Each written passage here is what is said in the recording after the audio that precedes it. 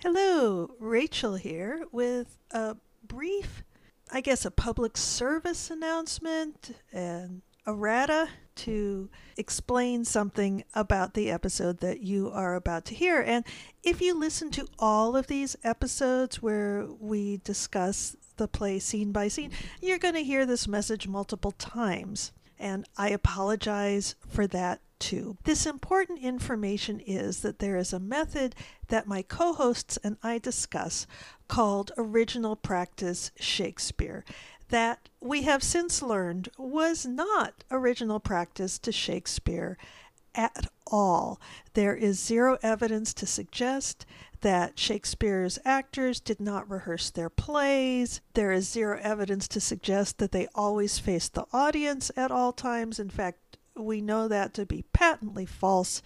So I go into this in more depth in the episode of the podcast under that title about what is original practice and Shakespeare and early modern rehearsal and play production methods.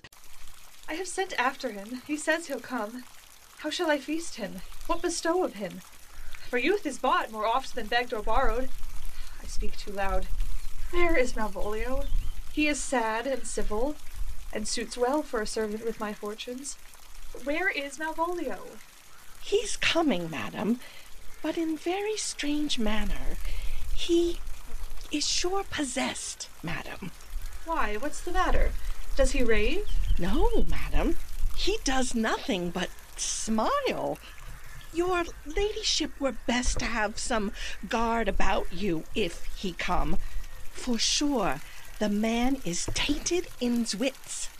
Go call him hither. I am as mad as he, if sad and merry madness equal be. How now, Malvolio? Sweet lady! Ho ho! Smilest thou? I sent for thee upon a sad occasion. Sad lady? I could be sad. This does make some obstruction in the blood, this cross-gartering, but what of that? If it please the eye of one, it is, with me, as the very true sonnet is, please one and please all. Why, how dost thou, man? What is the matter with thee? Not black in my mind, though yellow in my legs. It did come to his hand, and commands shall be executed. I think we do know the sweet Roman hand. Wilt thou go to bed, Malvolio? To bed! Aye, sweetheart, and I'll come to thee.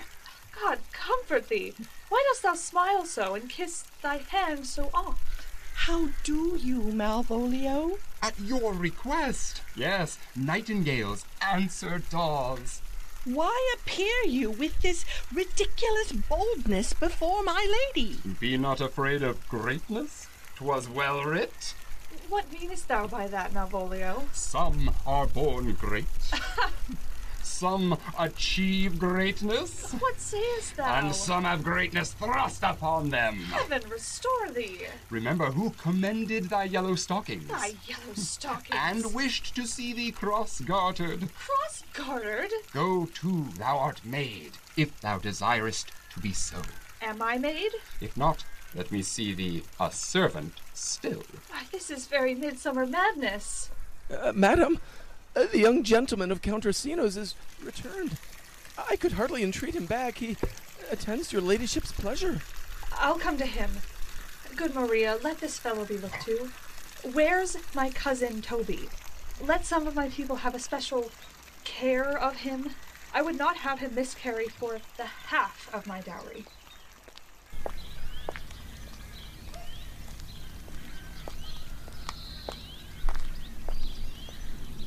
Ho ho! Do you come near me now? No worse man than Sir Toby to look to me. This concurs directly with the letter. She sends him on purpose that I may appear stubborn to him, for she incites me to that in the letter. Cast thy humble sloth, says she. Be opposite with a kinsman, surly with the servants. Let thy tongue tang with arguments of state. Put thyself into a trick of singularity, and, consequently, sets down the manner how, as a sad face, a reverend carriage, a slow tongue, in the habit of some sir of note, and so forth. I have limed her, but it is Jove's doing, and Jove make me thankful. And when she went away now, let this fellow be looked to. Fellow, not Malvolio, nor after my degree, but fellow. Why, everything adheres together, that no dram of a scruple, no scruple of a scruple, no obstacle, no incredulous or unsafe circumstance. What can be said? Nothing that can be can come between me and the full prospect of my hopes. Well, Jove, not I, is the doer of this, and he is to be thanked.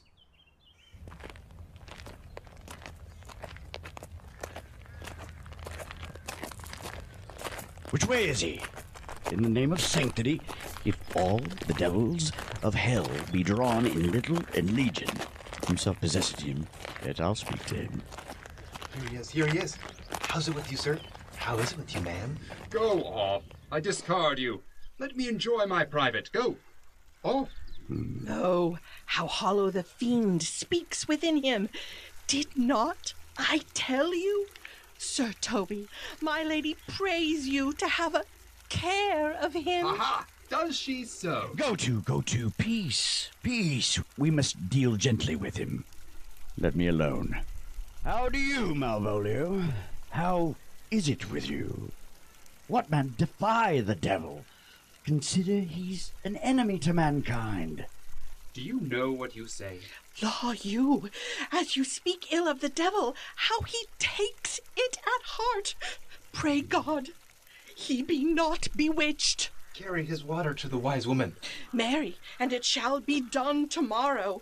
If I live, my lady would not lose him for more than, I'll say. How now, mistress? Oh, Lord. Prithee, hold thy peace. This is not the way. Do you not see you move him? Let me alone with him. No way but gently.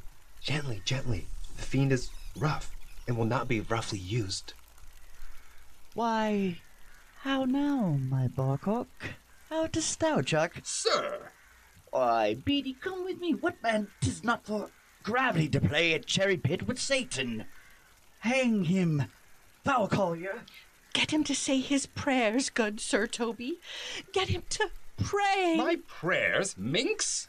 No, I warrant you, he will not hear of godliness. Go hang yourselves all. You are idle, shallow things. I am not of your element. You shall know more hereafter.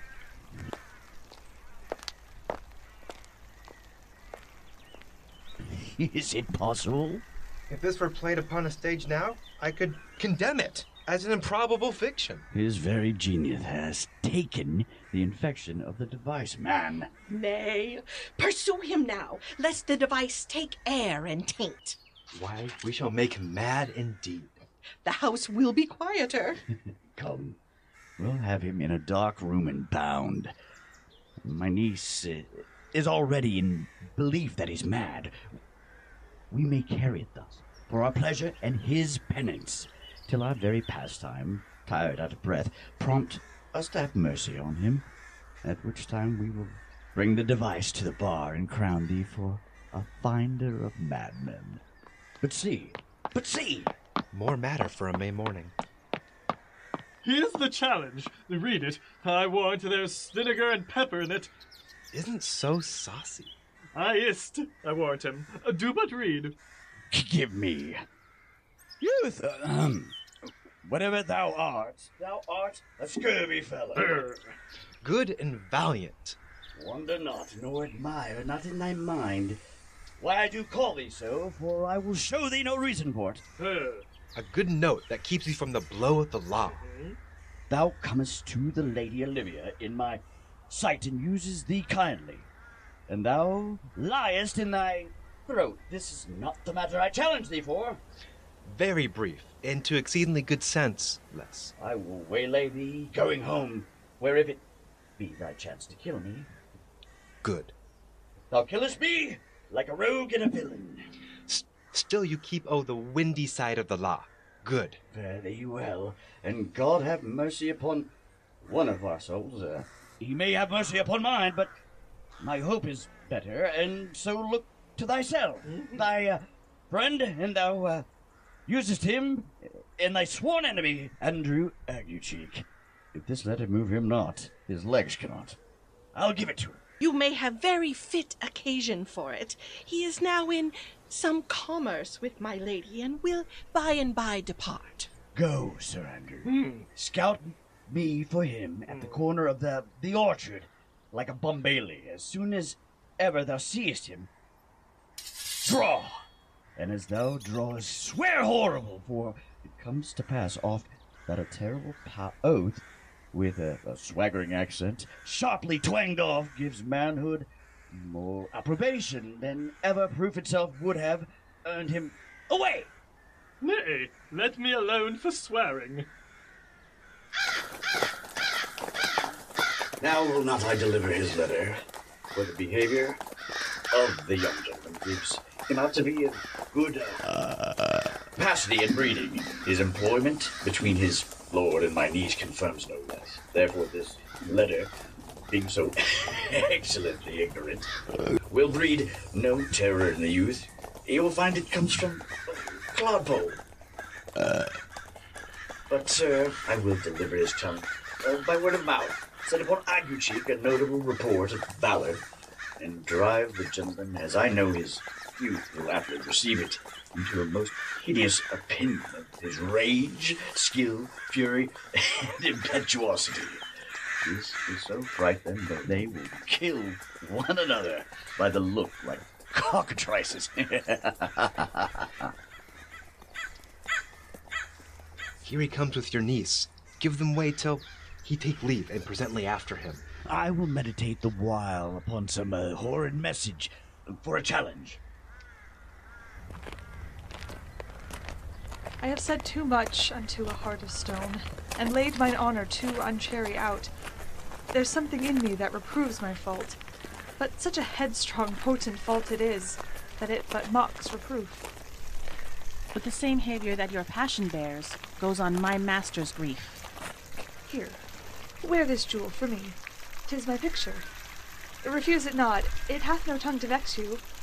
And I beseech you, come again tomorrow. What shall you ask of me that I'll deny, that honor saved may upon asking give? Nothing but this, your true love for my master. How with mine honor may I give him that which I have given to you? I will acquit you. Well, come again tomorrow. Fare thee well. A fiend like thee might bear my soul to hell. Gentlemen, God save thee. And you, sir? That defense thou hast, betake thee to it. Of what nature the wrongs are thou hast done him, I know not, but thy interceptor, full of despite, bloody as the hunter, attends thee at the orchard end. Nature, the wrongs are thou hast done him, I know not, but thy interceptor, full of despite, bloody as... Dismount thy tuck. Be yar in thy preparation, for thy assailant is quick, skillful, and deadly. You mistake, sir. I am sure no man hath any quarrel to me. My remembrance is very free and clear from any image of offense done to any man. You'll find it otherwise, I assure you. Therefore, if you hold your life at any price, betake you to your guard, for your opposite hath in him what youth, strength, skill, and wrath can furnish man withal. I pray you, sir, what is he? He is knight, dubbed with unhatched rapier and on carpet consideration, but he is a devil in private brawl. Souls and bodies hath he divorced 3, and his incensement at this moment is so implacable that satisfaction can be none but by pangs of death and sepulchre.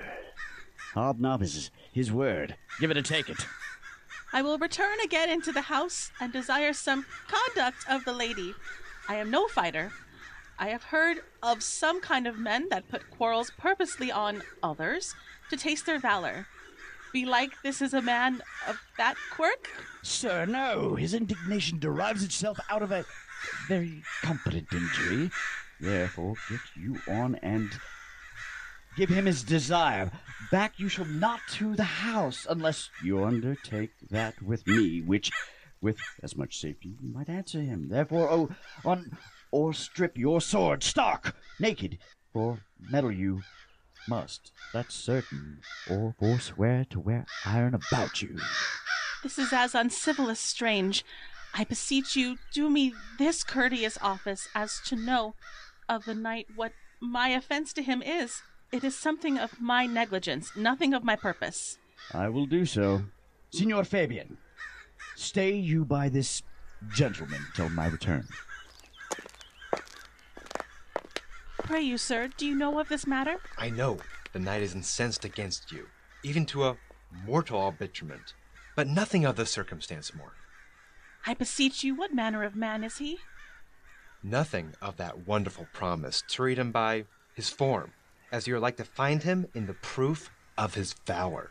He is indeed, sir, the most skillful, bloody, and fatal opposite that you could possibly have found in any part of Illyria.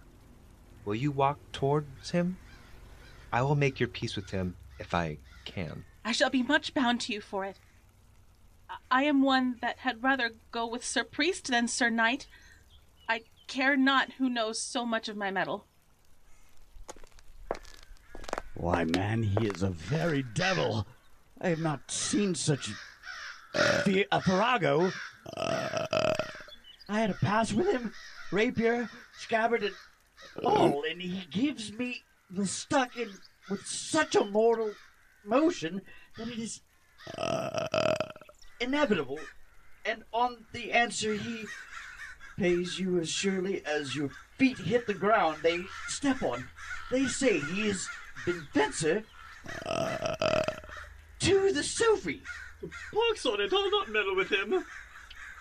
Aye, but he will not now be pacified. Fabian can scarce hold him yonder. Plague on it. And I thought he had been valiant and so cunning in fence. I'll have seen him damned ere I'll have challenged him. Let him let the matter slip, and I'll give him my horse, Grey Capulet. I'll make the motion. Stand here. Make a good show on it. And without the perdition of souls. Marry, I'll ride your horse as well as I ride you. I have his horse to take up the quarrel. I've persuaded him the youth's a devil. He is as horribly conceited of him, and pants and looks pale, as if a bear were at his heels. There's no remedy, sir. He will fight with you for oath's sake, Mary. He hath better bethought him of his quarrel, and he finds that now scarce to be worth talking of. Therefore draw, for the supportance of his vow. He protests he will not hurt you. Pray God defend me. A little thing would make me tell them how much I lack of a man. Give ground if you see him furious. Come, Sir Andrew. There's no remedy. The gentleman will, for his honor's sake, have one bout with you. He cannot by the duello avoid it. But he has promised me, as he is a gentleman and a soldier, he will not hurt you. Go on to it. Pray God he keep his oath. I do assure you 'tis against my will. Put up your sword. If this young gentleman have done offense, I take the fault on me. If you offend him, I for him defy you. You, sir? Why, what are you? One, sir, that for his love does yet do more. When you have heard him brag to you, he will.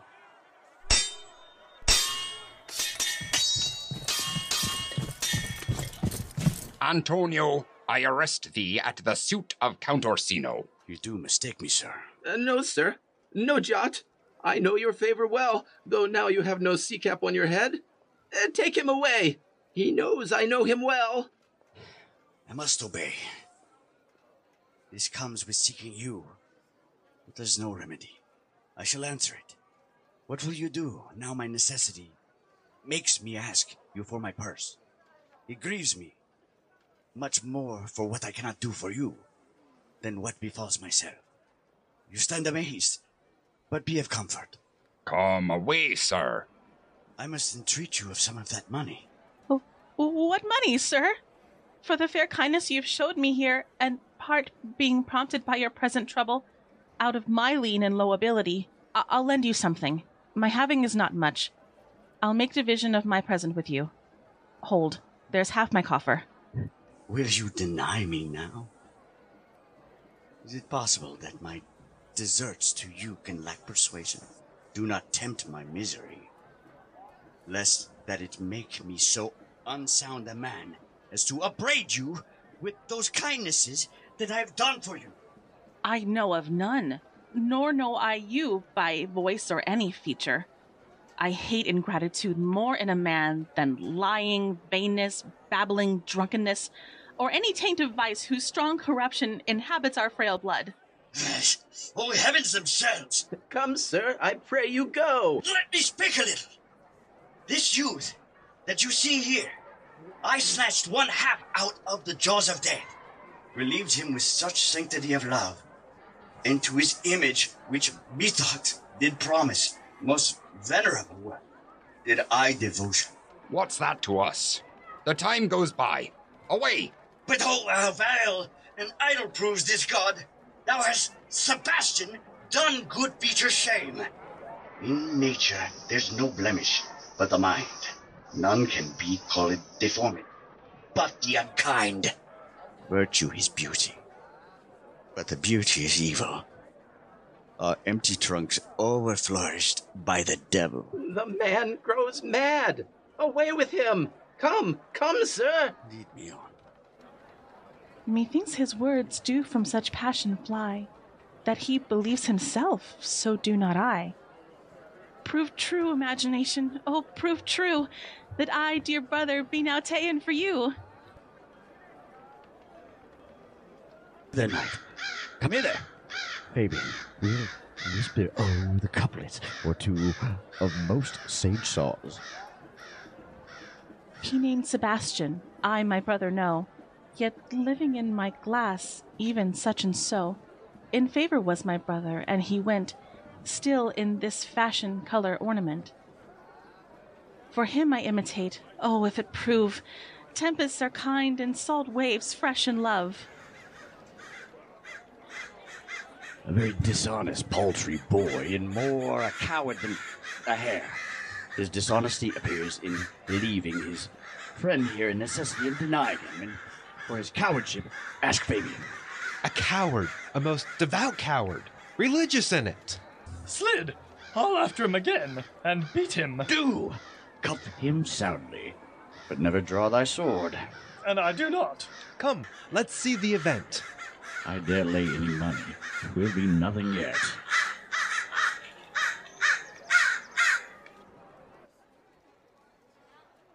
All right, everyone. So we just finished listening to Act 3, Scene 4. And today I have with me Bridget Riley Beauchamp, John Bean, and Cha Ramos. And we are going to go over what is surely one of the most entertaining action-packed scenes in the whole play that I think technically could have probably been broken down into 3 scenes, but it's always, I always found it a challenge just rehearsing and scheduling this one scene. It's almost a whole play in and of itself. And so I'm going to... Maybe he was trying to keep him, like, don't go for intermission. He's like trying to keep him in the, don't leave the building. That could be, so that they come back and it's all the fun stuff happens. So I'll do my quick rundown, but I know I'll miss some stuff in the short summary, but I'm sure we will go into satisfying detail throughout the rest of it. So at the beginning of the scene, Olivia is saying that at the beginning of the scene, Olivia is looking for Malvolio. Mariah is saying he's coming, madam, but in very strange manner, kind of trying to let Olivia know, maybe even to sort of seed the idea that Malvolio is, in fact, insane. And Mariah is very thorough. She is nothing if not thorough. And so she is kind of letting Olivia know that she feels that Malvolio may be possessed. And he comes in just as strange as Mariah described, if not stranger. And then Mariah comes back with Toby and Fabian because she wants them to be able to see the fun. And they basically sit around and tease Malvolio, talk about him not being godly enough. And they're saying he's possessed, and demonic possession was considered contagious. And so that's why people were put in quarantine. Malvolio, true to form, is really just thinking that everybody's thinking he's wonderful, and they're just jealous, basically. That's why they're saying these things. So he doesn't take them very seriously. He goes off and goes away. Olivia comes back with Viola Cesario. They have a little discussion where Olivia continues to humiliate herself out of love. Toby comes back in and Fabian, and then they start to talk about this upcoming duel, which Viola is clearly not enthusiastic about. Viola leaves. Toby Belch and Sir Andrew come back in, and Toby and Fabian continue to kind of try to get Aguecheek riled up, who also really has no desire to fight anybody. Viola comes back in, and anyway, this is where it all breaks down in my head, and I think it's meant to. I think it's meant to be a confusing, disorienting scene that just basically shows that all the normal rules of polite society have been tossed out, and anything could happen. Towards the end of the scene, Antonio comes in thinking that Viola is Sebastian, and then he has these very noble intentions of protecting and saving Sebastian, who clearly is alarmingly unable to handle a sword. And then he gets arrested, asks Viola, who he thinks is Sebastian, for his purse back. Viola's like, I don't know you. And Antonio is understandably heartbroken and distraught. He gets dragged off by the gendarmes. And then at the end, Toby and Fabian are talking to Aguecheek, who says, well, I clearly could have beat him. He's such a wimp, basically, which sets us up for a later scene where where things didn't go as well as they had hoped, because they don't encounter Viola the next time. They do encounter somebody else. So hopefully, if you're new to the play, that helped you somewhat make sense of this huge and very witty scene where every complication that can happen does happen. Yeah, it's like 6 of the 12 nights are right in this scene. Okay. Bridget, if I'm not mistaken, you're very fond of Olivia. I am. What did Olivia feel like to you in this scene? She's it's very much a sort of first crush. It's almost a teenagery aspect to this woman who is in every other regard very cautious with her emotions and with what she shows. So it's this sort of elation of youth almost. And then the strangeness of Malvolio. I mean, you and I sort of have to continue to disagree about Malvolio, which is fine, but I never saw Malvolio as a predator. So she says, I would not have him miscarried for half my dowry. This is a person in her household who she holds some fondness for, and she just can't really deal with whatever his stuff is because she's no longer thinking with her head. And she does not want to be dragged back to the practicalities of household management. She wants to go meet her boyfriend. So she is very willing to turf this off to Toby to take care And of. to our listeners, TERF in this case does not mean trans exclusionary radical feminist. It No. means it means Wow, I am out of the loop. you are, honey. And that's why we love you. To turf off, as in TURF, as it's almost a gardening term that means to put a task off onto somebody else. My feeling about Olivia and her trust of Malvolio, in spite of how everybody else in the play sees him as an enemy, I've known a lot of people in that kind of situation that were so great at kissing ass to the person in charge and then treating everybody else badly. And unfortunately, I've been in a position where I trusted a predator completely with my life, with everything. And it wasn't until much later that I realized that they were not to be trustworthy. And so to me, this is Mariah desperately trying to show Olivia who Malvolio really is. Okay, so I read a really interesting article called The Religion of Twelfth Night by Maurice Hunt that goes into tremendous detail about the religious attitudes at the time, which are way more complex, of course, than we've been led to believe by watching various Queen Elizabeth I movies or Henry VIII. And in fact, there's one particular religion, I think I probably brought it before, called Socinianism, which I can barely even say, which was the precursor to Unitarianism, that Marlowe and several of Shakespeare's friends were a proponent of. We don't know what Shakespeare thought about religion, but there were all these different ideas of what a new Protestant religion could look like after centuries of unquestioned Catholicism, basically.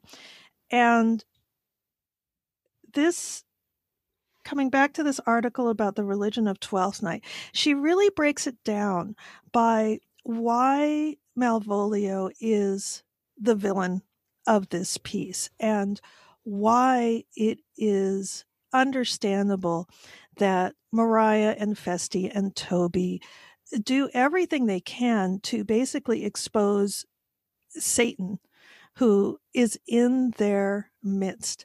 And I found it fascinating. I'll find some quotes out of it when we get to the gulling scene, which is what I can't wait for. Then I will pull some quotes from that to kind of back up a lot of these things that I just say and don't bother to back up because, this is a podcast and not graduate school, thank goodness.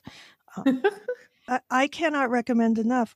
If you're a listener and you're out there and you're comfortable reading these academic articles, there's gold mines out there. There's literally gold mines. People have been looking at this play forever because it's so much fun to look at.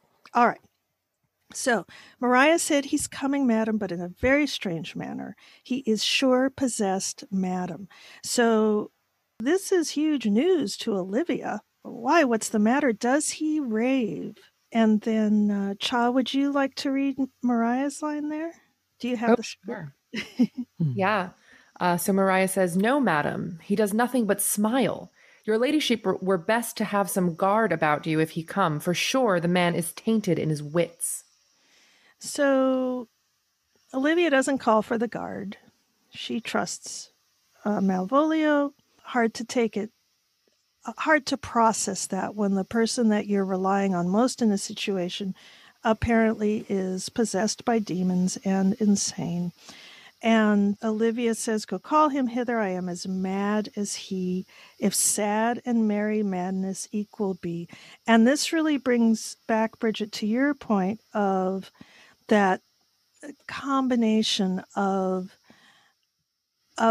having responsibilities, but being giddy, infatuated, all those emotions and feelings coming up that we think we've dealt with by the time we're adults, and then all of a sudden wake up one day and go, oh my God, I am just as clueless as I was when I was 14 and had a crush on that person who did not care about me.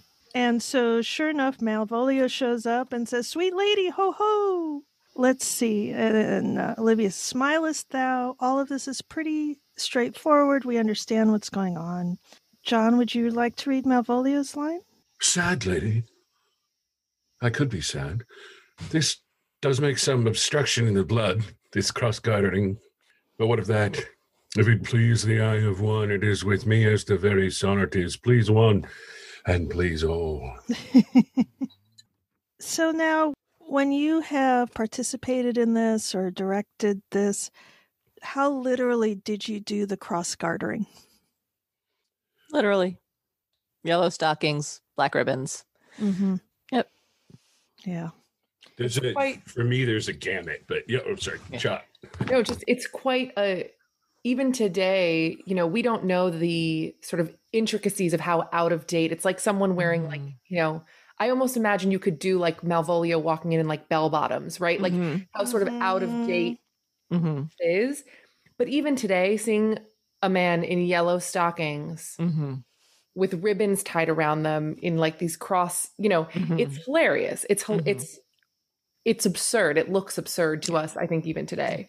Well, and that was the thing, we always do modern dress because it's August in Philadelphia and nobody's putting on a corset.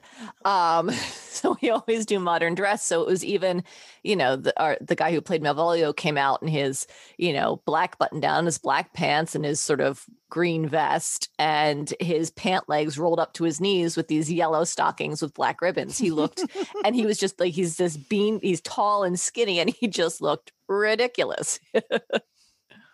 What about you, John? There's been a gamut for depending on, on the production. There's the, you typically, I think exactly what you guys are saying. It's a setup for such a comic moment, which I think also speaks to our ongoing debate over Malvolio in this forum. Not to be the Malvolio apologist, but the farcical and comic moment here that Mariah seems to be intentionally setting up and participating in, but to the point where she's setting up a gag as opposed to trying to defend her from demons over, Olivia from being taken over by demon energy or something. You know what I mean? For me. But anyway, back to the cross-gartering. It's if you, in the park, so we go all out. You're looking for those big colors that are gonna jump out. This is one of those comic gold. Beginning from Mariah's line, he's been smiling weirdly. Before he even comes in, it's just. We're just aching to see this, And then we did an erotic Shakespeare production, and that was slightly more elaborate costuming. Or actually, maybe less elaborate is what I should say. Anyway, similar effect, slightly different effect, but similar effect in that moment as well. Yeah, and it's weird because with like a lot of the erotic, not to beat this to death, but overtones. And there you go. In the play, this moment can be capitalized on by directors for very fetish-sized dog relationship with the master thing and all this. I mean, there's productions with rubber and leashes and all this kind of bizarre out there stuff. So, but the core remains that it's a shocking. And hopefully slightly fun moments, Yeah. And I think it's interesting that, and this is a lot to do with our own taboos about gender, but Men in Stockings is still something people use to show that a male character has moved out of sort of a staid, very establishment role into something that traverses those boundaries. I'm thinking specifically of Rocky Horror Picture Show, where Brad, after his experience with Rocky, suddenly has on fishnet stockings. And like what a powerful image that is. He doesn't have to say anything about how great the sex was with Rocky, or who is he with? Frankenfurter. Yeah. Forgive me, people. How sex? I'm a big Rocky Horror Picture fan. So. Oh gosh, well, not to brag, but actually to brag. I saw it at the Egyptian in Hollywood the week that it opened, and there was no toast throwing. There was none of this. There was just a lot of really happy, shell-shocked Angelinos stumbling out of there going, oh my God, the world is different now. Rocky Horror exists.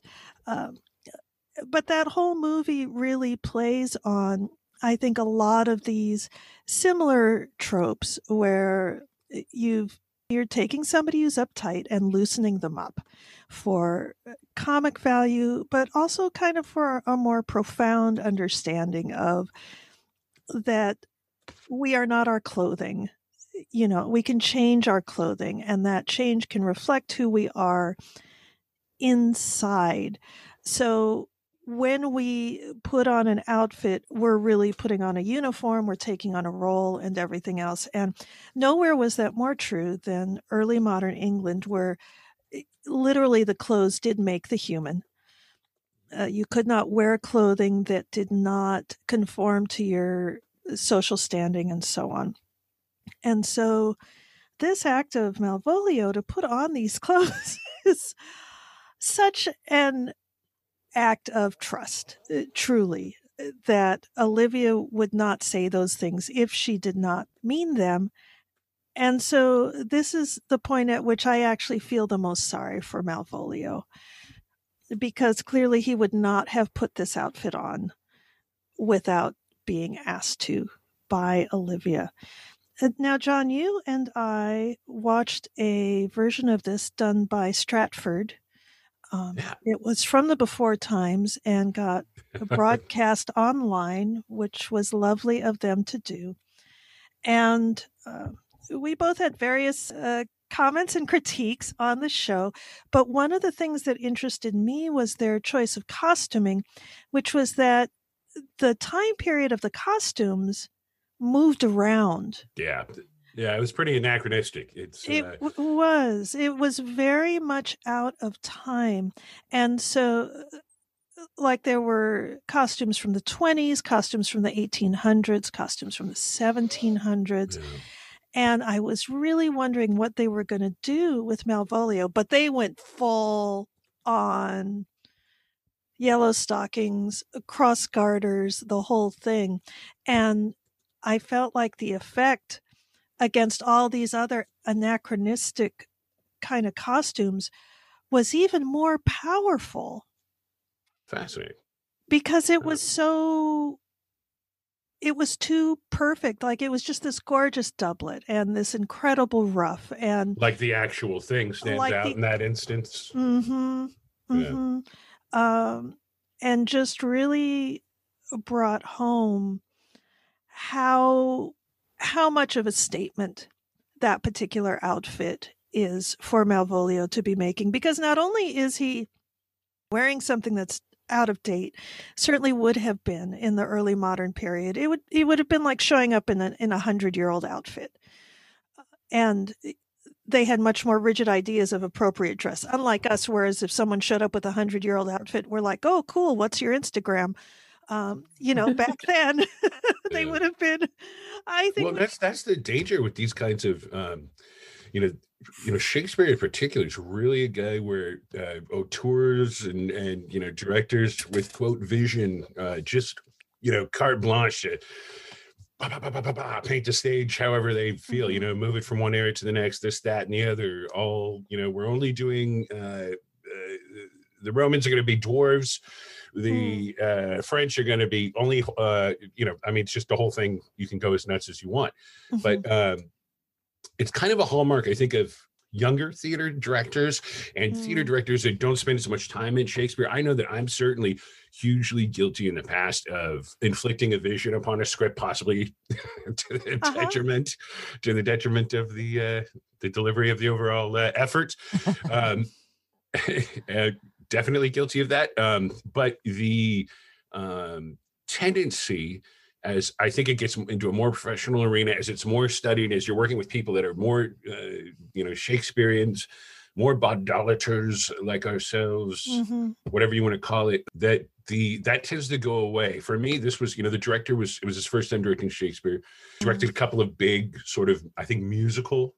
He's mainly known for musicals on Broadway. And I don't know anything besides those couple of bullet points about him, but I think he made that beginning thing, which is I'm just going to throw things that I think are cool at it and see what sticks. Unfortunately, it dilutes the overall effect if you're not spending specific time on the text, which was my main problem with this version of it. It could have been dressed in anything or nothing, as long as the intention with the text was delivered clearly and with such an outstanding cast too. You've got Brian Denny, my gosh, Sir Toby. You've got and I can't remember her name, but Violet had also just played Rosalind. And in that production, I had some appreciation a little bit of her understanding of the language, but certainly here there was just such a dearth, a chasm between intention and any, and just the words just coming out. Olivia at one point, the poor thing. I mean, there was music coming from everywhere, a 3-piece band.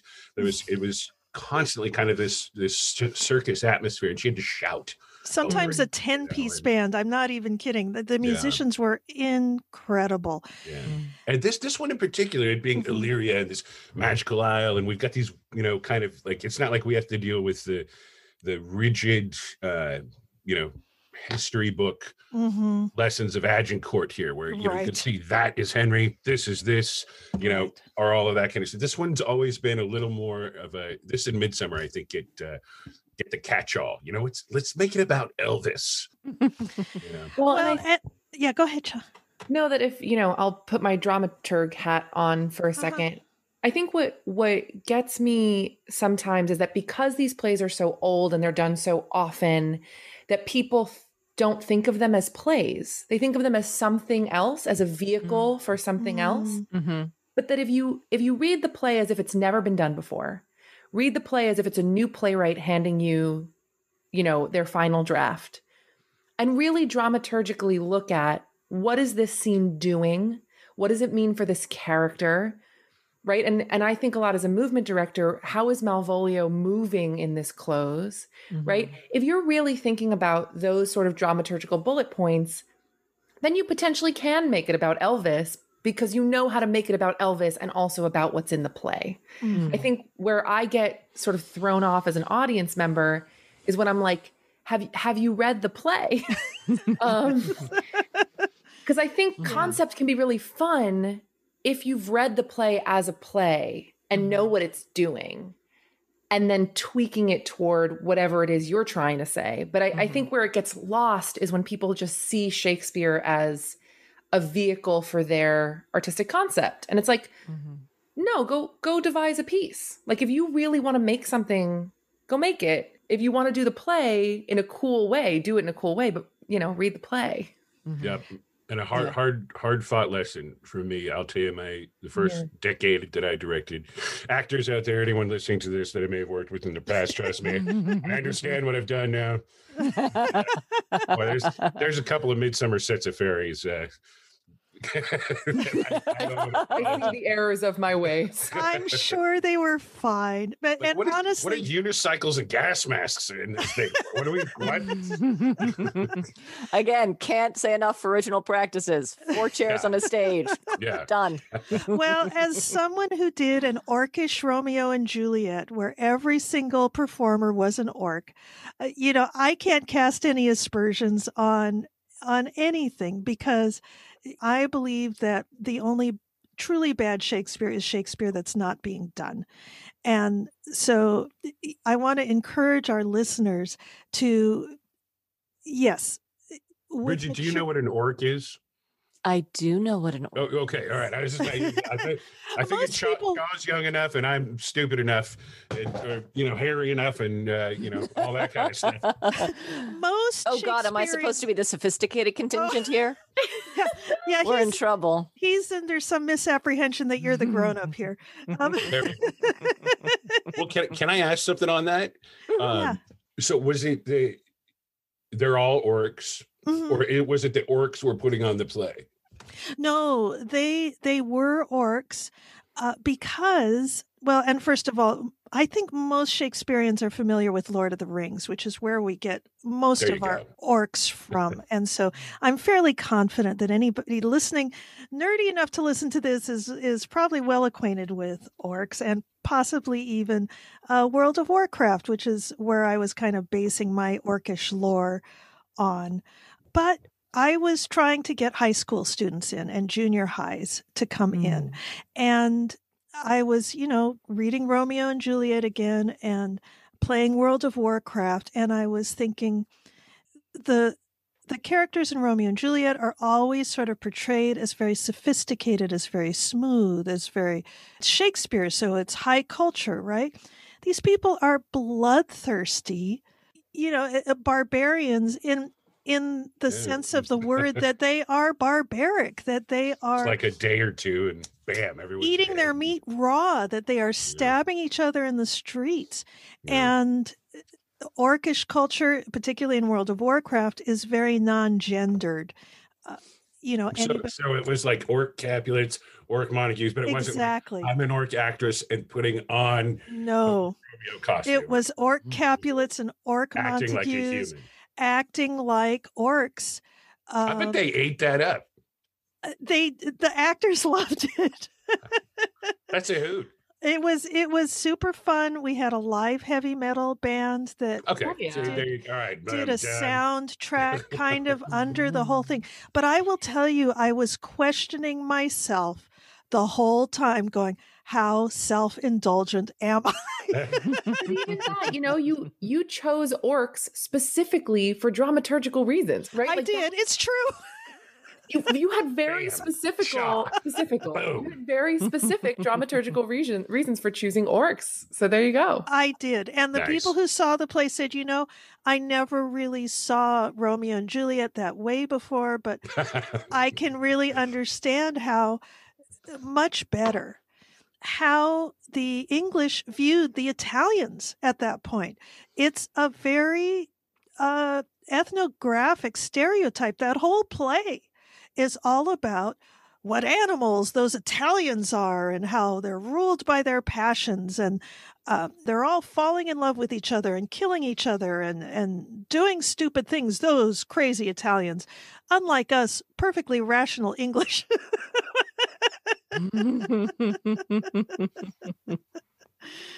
But in terms of this production out of the Stratford Theatre, which I am so thankful that they put online, I personally hate it when they move scene 2 and swap it with scene 1, where they start with the shipwreck instead of Orsino in his palace. Because if you do not start that play with "If Music Be the Food of Love, Play On," then you don't know what the play is about. It's not about shipwrecks. That's not what the play is about. And so that is my first, like, ding, ding, ding. They haven't done their dramaturgy. They don't really understand what the play is about. And they're going for a big sensational opening rather than being honest to the text and truthful to the text. Other than that, I was frankly horrified at the racial stereotyping that actors of color were only put in positions of servants or ne'er-do-wells, like Mariah and Antonio were the only main speaking parts with actors of color. And at the end of the play, every single actor came out there in wedding garb, except Mariah still had on her black serving gown. And I cannot tell you how angry that made me. Like, Toby didn't go for it, huh? Well, apparently he did, but she didn't get by go for it, you mean get her a nice dress? I don't know. Or marry her. Maybe he didn't marry her. No, I thought they were already married. Aren't they already married at the end of the play? Mm-hmm, because Fabian says for this service he hath married her.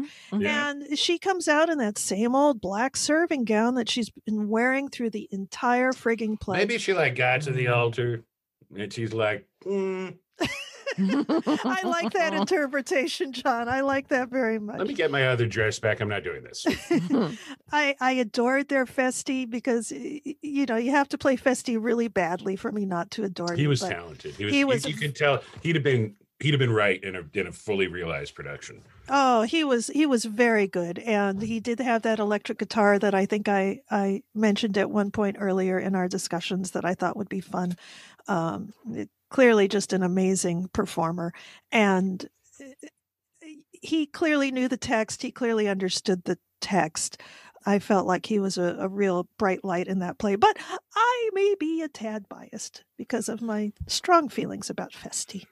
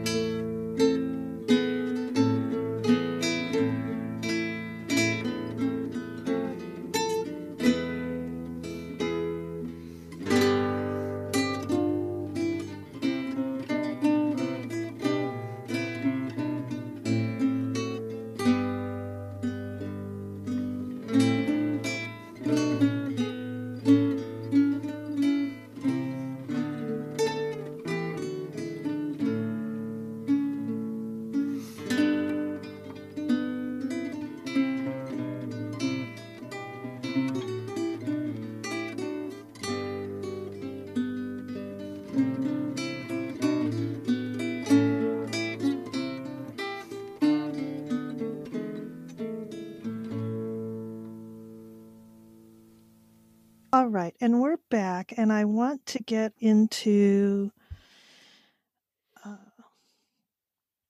I think, what can be one of the very funniest moments in the play. And I want to switch it up a little, John. I'd like you to read Olivia, and I would like Bridget to read Malvolio. What an honor. And let's see, Olivia, I'd like you to start with, Why, How Dost Thou, Man? Why, how dost thou, man? I said for thee upon a sad. Oh, why, how dost thou, man? What is the matter with thee? Not black in my mind, though yellow in my legs. It did come to his hands, and commands shall be executed. I think we do know the sweet Roman hand. Wilt thou go to bed, Malvolio? To bed? Aye, sweetheart, and I'll come to thee. Okay, we'll stop there.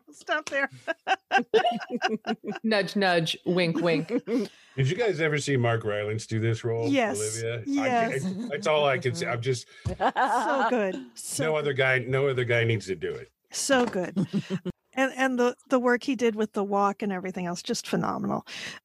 But, Cha, here we have what we think is a classic case of mixed signals here. Yes. So I love this so much. And I think it's one of those things that, like, in the real world, in consent conversation, something we talk about a lot is if it's not a hell yes, it's a hell no, right?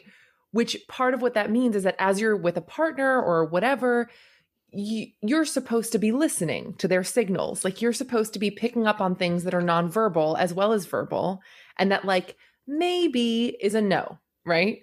Mm-hmm. And so when we apply that kind of consent thought to this moment for comedic effect, it's like Malvolio is reading no signals. He has decided what's happening. He's chosen what's going down. And so what ends up happening is every signal Olivia gives him, he reads with his own book. And he's not reading the book of her, he's reading the book of him. And it's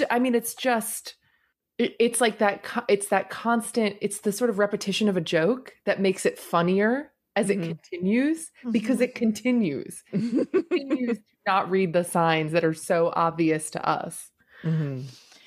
And so Olivia, rather than dealing directly with Malvolio's clear misunderstanding of her intention, goes on to, God comfort thee, why dost thou smile so, and kiss thy hand so oft? Yeah, what's that about? Everyone wants to know this. What's with the kiss thy hand instead of her hand thy kiss? Yeah. I can't wait. Loves himself. He is sick with self-love. Mm. Olivia calls it at the very beginning. He is kissing himself because he loves himself. And so he's doing this kind of thing where he's kissing his hand, and like something like if you would blow a kiss to someone, that kind of a thing where he's, he cannot kiss the object of his desire. And so he's kissing who he really loves, which, is himself. I Is there definitely, some kind of... in my head, I definitely see it as specifically blowing kisses. Do you? Yeah. But I love the read that like as he's blowing kisses, he's loving himself. Like he's just enjoying the practice of this, Mm-hmm. And then, you can have in this scene where Malvolio actually makes a grab for Olivia here. And how would you, Cha, let's say we have an Olivia and a Malvolio, and they're not really comfortable. This is one of those classic stages where, like you got Petruchio with the knee, with Kate. Like usually there's someone's thrown on something and there's some kind of a mount or something that is almost attempted, usually in most versions I've seen of this. Is that true for you guys? No. Is it just me? I think so, John. I think. I'm gonna get on out of here. You guys can. Bye-bye. You got this. I think what I have seen happen is some of them ignore it completely. And the meaning is lost.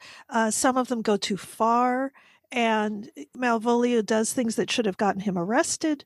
So, Cha, as an intimacy coordinator, and let's say that you are the dramaturg and you're saying, this is the level of physical intimacy that would have been crossing the line for Malvolio in this situation. And how can we enact this in a way where both actors are feeling comfortable with it? Let's say they're ex-lovers, just don't want to touch each other, just hypothetically.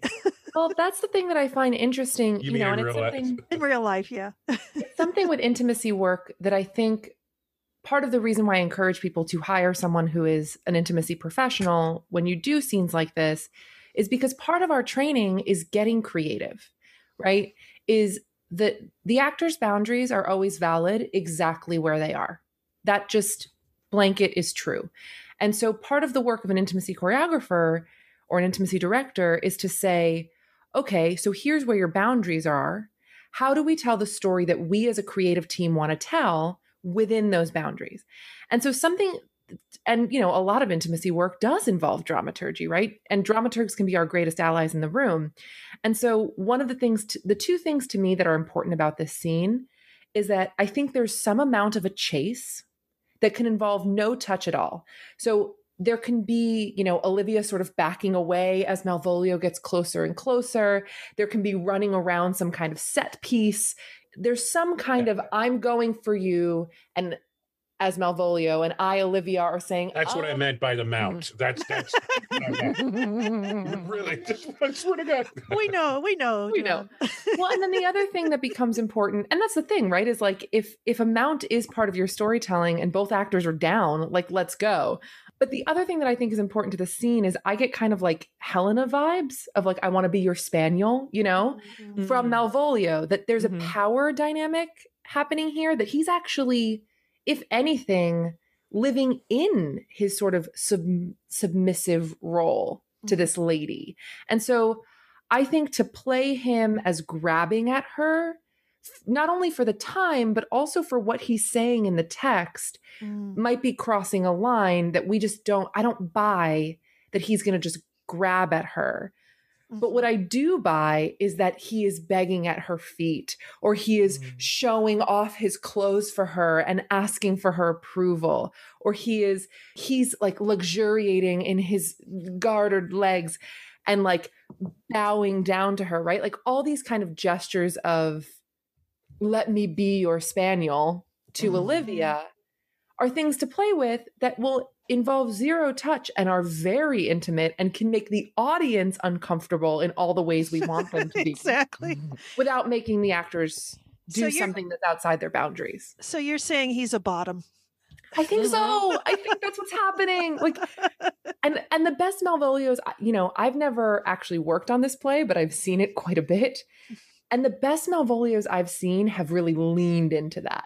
Have leaned into the like, I'll be your servant, madam, right? Like, you know, I'll come to your bed whenever you call me. You know, like that energy, I think, can do a lot for the scene and is a way to sort of creatively get around any break of social status that wouldn't happen in this world, but also get around working, basically being able to work within the actor's boundaries. I think that's incredibly valuable insight. I'm really with you, Cha. I feel like it's too soon for Malvolio to suddenly feel like he is in charge of Olivia. I don't think that he can shake that role for himself. It's all he has at the moment, right? He looks completely different. He's trying to smile. It's an amazing thing. And in that Stratford production that John and I saw, there was a wonderful scene at the end of the scene where Malvolio reads the letter, where he says, "And I shall smile." And you see, and I so apologize to the actor. I'm terrible with names.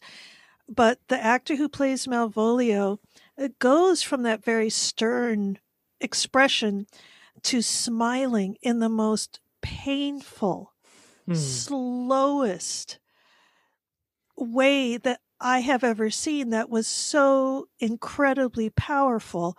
And that made me glad that I got to see this performance through a camera, because I didn't get to that part. Oh, it was so good. I didn't make it there, but that's a classic beat. It's a classic beat for Malvolio. Really good. And unfortunately, one that's going to be very difficult if you are in, you know, a traditional proscenium setting and you can't necessarily see the actor's face that clearly. But it was masterful. It was beautiful and really showed the transformation that was going on with Malvolio, where he was fighting his natural inclinations to do this other thing.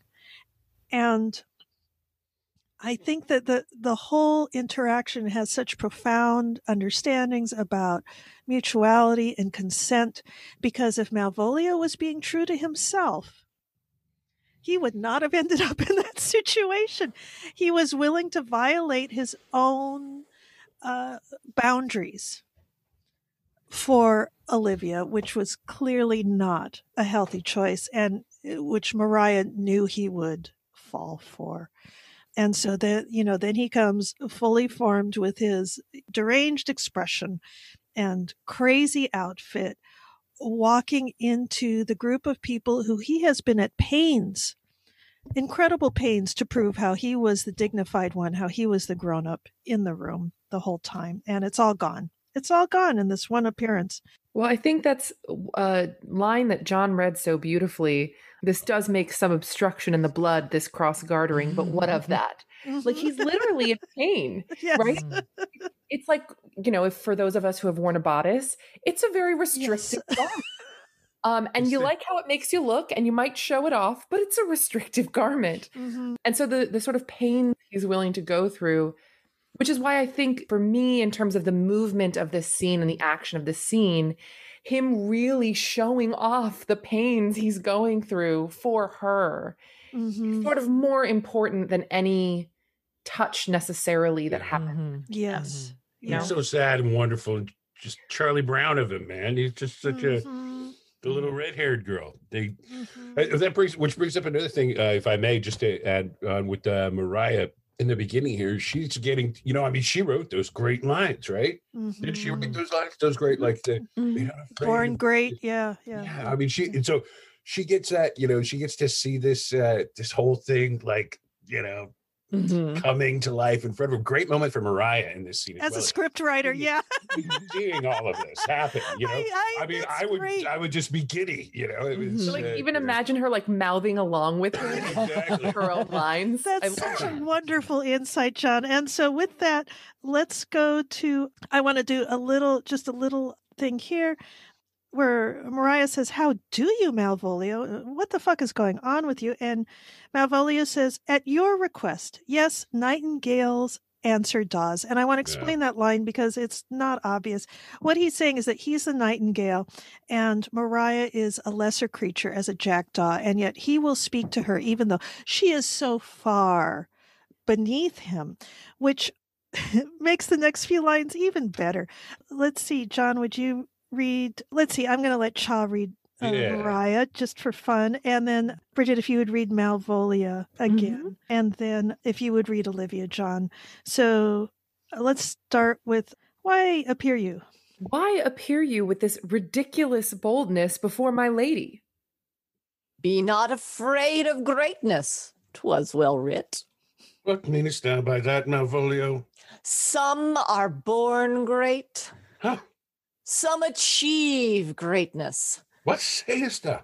And some have greatness thrust upon them. Heaven restore thee. Okay, that's the moment. That's the moment, by the way, that I was talking about before with the mounting or the running. Okay, anyway, continuing on. Sorry. Okay, so those have to be some of the greatest lines ever written, and so applicable, and often said unironically, in the way that Malvolio does, where people are going, "Hey, I'm great."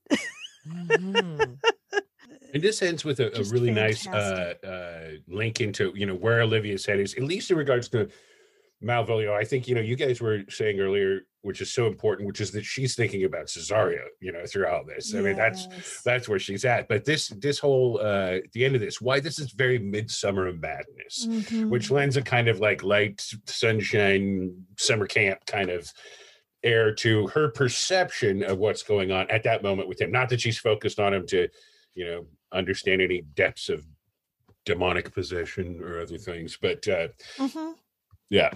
But then it's she's not trying to get him arrested at this point. And it's more of the kind of topsy-turvy world that Twelfth Night is, where conventions are traditionally flipped to the point where things are so crazy that it's as if it was summertime.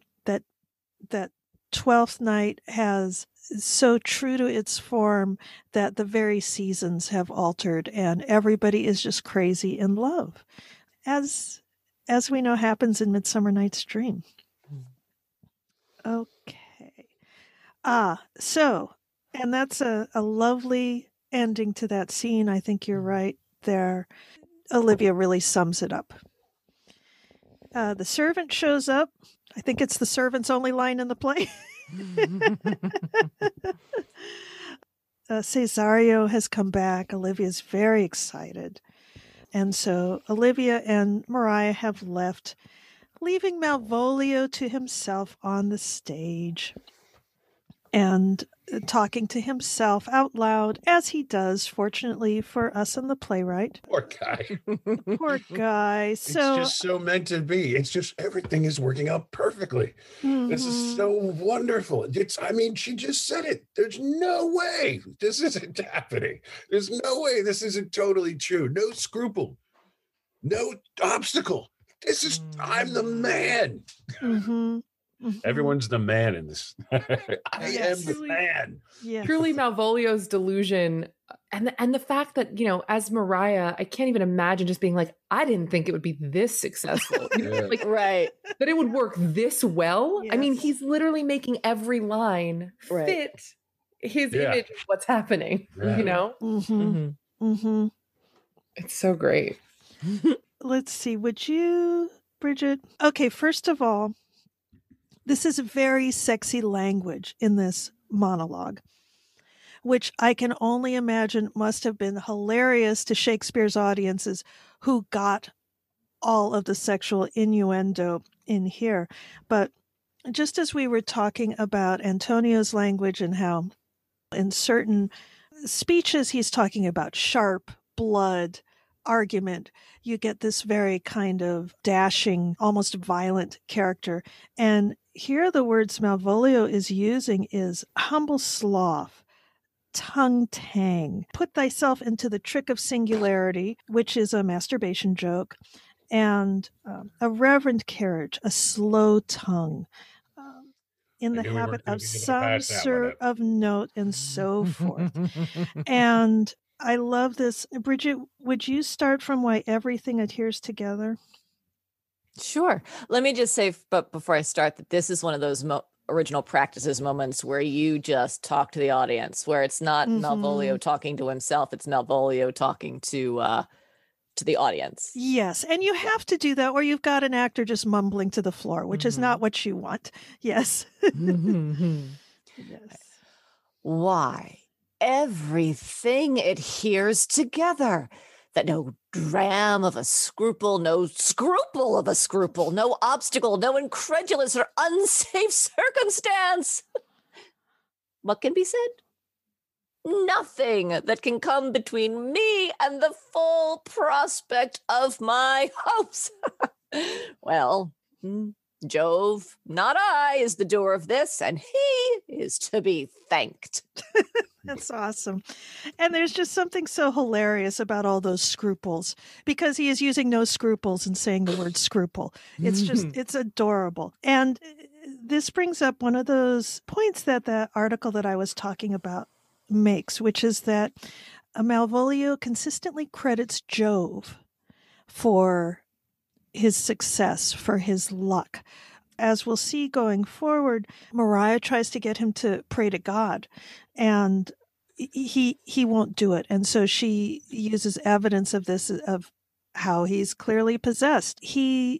Throughout the play, it's really interesting to hear which characters invoke God as being in charge of their fate, which ones invoke time, which ones invoke the sea, which ones invoke Jove. And it clarifies a line down here that we'll get to in a minute. But as soon as Malvolio gets the letter, then he is crediting Jove for the whole shebang, which is not what you're supposed to do. In terms of the Protestant idea of providence, that God provides providence and only God is responsible for the things that happen to you, and to credit anybody else, yourself, is the worst. To say, as Viola repeatedly says, I'll wait for time to untangle this. It's too big of a problem for me to deal with. She doesn't say, I'll let God sort it out. Festi is more religious than Malvolio is. Festi invokes God constantly. And to me, again, that is so fascinating, that the character that is supposed to be the most taboo breaking is actually the one that adheres most closely to the religious conventions of the Elizabethan era. And Malvolio just goes off into Jove land. So, what do we know?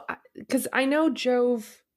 Do we know what the word Jove, like, actually in that time is like? Because I know it is a kind of a stand-in for God, but I don't actually know the history of it. Oh, okay. I am happy to go into that for 3 hours, but I'll try and keep it down to under 3 minutes. So Jove is also Jupiter, is the Roman god, also known as Zeus in the Greek pantheon. And so people would say, because it was considered rude to swear in God's name. You'd say by Jove instead of by God. Or, exactly. Or Jove take you, or Jove be damned, and so on. And so a certain amount of that in a kind of a loose tongue kind of a speech where you're clearly not taking it seriously. You're actually being sort of reverential about it. Here, where somebody is actually invoking Jove as God, is really crossing quite a few lines for these Protestants. And Jove as the king of the gods, very loose idea of fidelity, certainly had no concept of consent. Regularly, the rape culture, unfortunately, particularly certainly in the United States and Britain, English-speaking countries, we can trace our acceptance of rape right back to the ancient Greeks easily. Malvolio is invoking a god who does not believe in consent already, which is a problem. Unlike the early modern kind of more Protestant idea of Jesus, where, Jesus is all about consent, really, in so many ways. And that message, however it got to us, wherever it came from, there's a lot of very kind of humane, respectful messages in there. He respects Mary Magdalene. He's not talking shit about women. He's certainly not anti-Semitic because he's Jewish. And so there's a lot to be admired in those messages. And to be clear, I'm not a Christian, but I do recognize as a dramaturg what Protestantism did mean to some of the early modern English. So when he says, well, Jove, not I, is the doer of this, and he is to be thanked, the fact that Toby Belch comes in and says, which way is he in the name of sanctity, is very apt in this moment. And here Fabian, who in this production that John and I saw was dressed like a Mad Men lawyer, as in like a 60s, Mad Men 60s show lawyer. And I felt like that was one of the best interpretations of Fabian that I'd ever seen. And then later when he takes the letter away from Feste to read it, it made it even more sense in my mind that whoever this guy is who acts and dresses like a lawyer would be the one to read that and to defend Mariah later. But anyway, I'm getting ahead of myself. I love that. That's a great point. I think because Fabian's always a bit of a cipher in production, You're always trying to figure Fabian out. So that's a great point. Yeah. I also love that as a read, which again, we're getting a little ahead, but it is in this scene, is Fabian as a second for this duel. Yes. It would make sense if he's a man of the law to be a second. Excellent. Right? An arbiter. Excellent point. And we've probably all known a few lawyers in our time. They like to party. I don't see any incongruity between a 17th century barrister who liked bear baiting, but could also dress up pretty good and speak for Mariah at the end. And as you say, he's kind of a cipher, so I really appreciated that insight in that production. Fabian is here. He is. How is it with you, sir? How is it with you, man? He's being very solicitous here, but obnoxious also. Malvolio says, go off. I discard you. Let me enjoy my private. Go off. All right. This is a weird moment here, too, because we're... Go off. There we go. Sorry. What was I thinking? Where was I?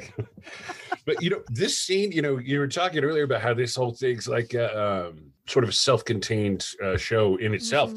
And, this is really just such a different flavor coming into it here.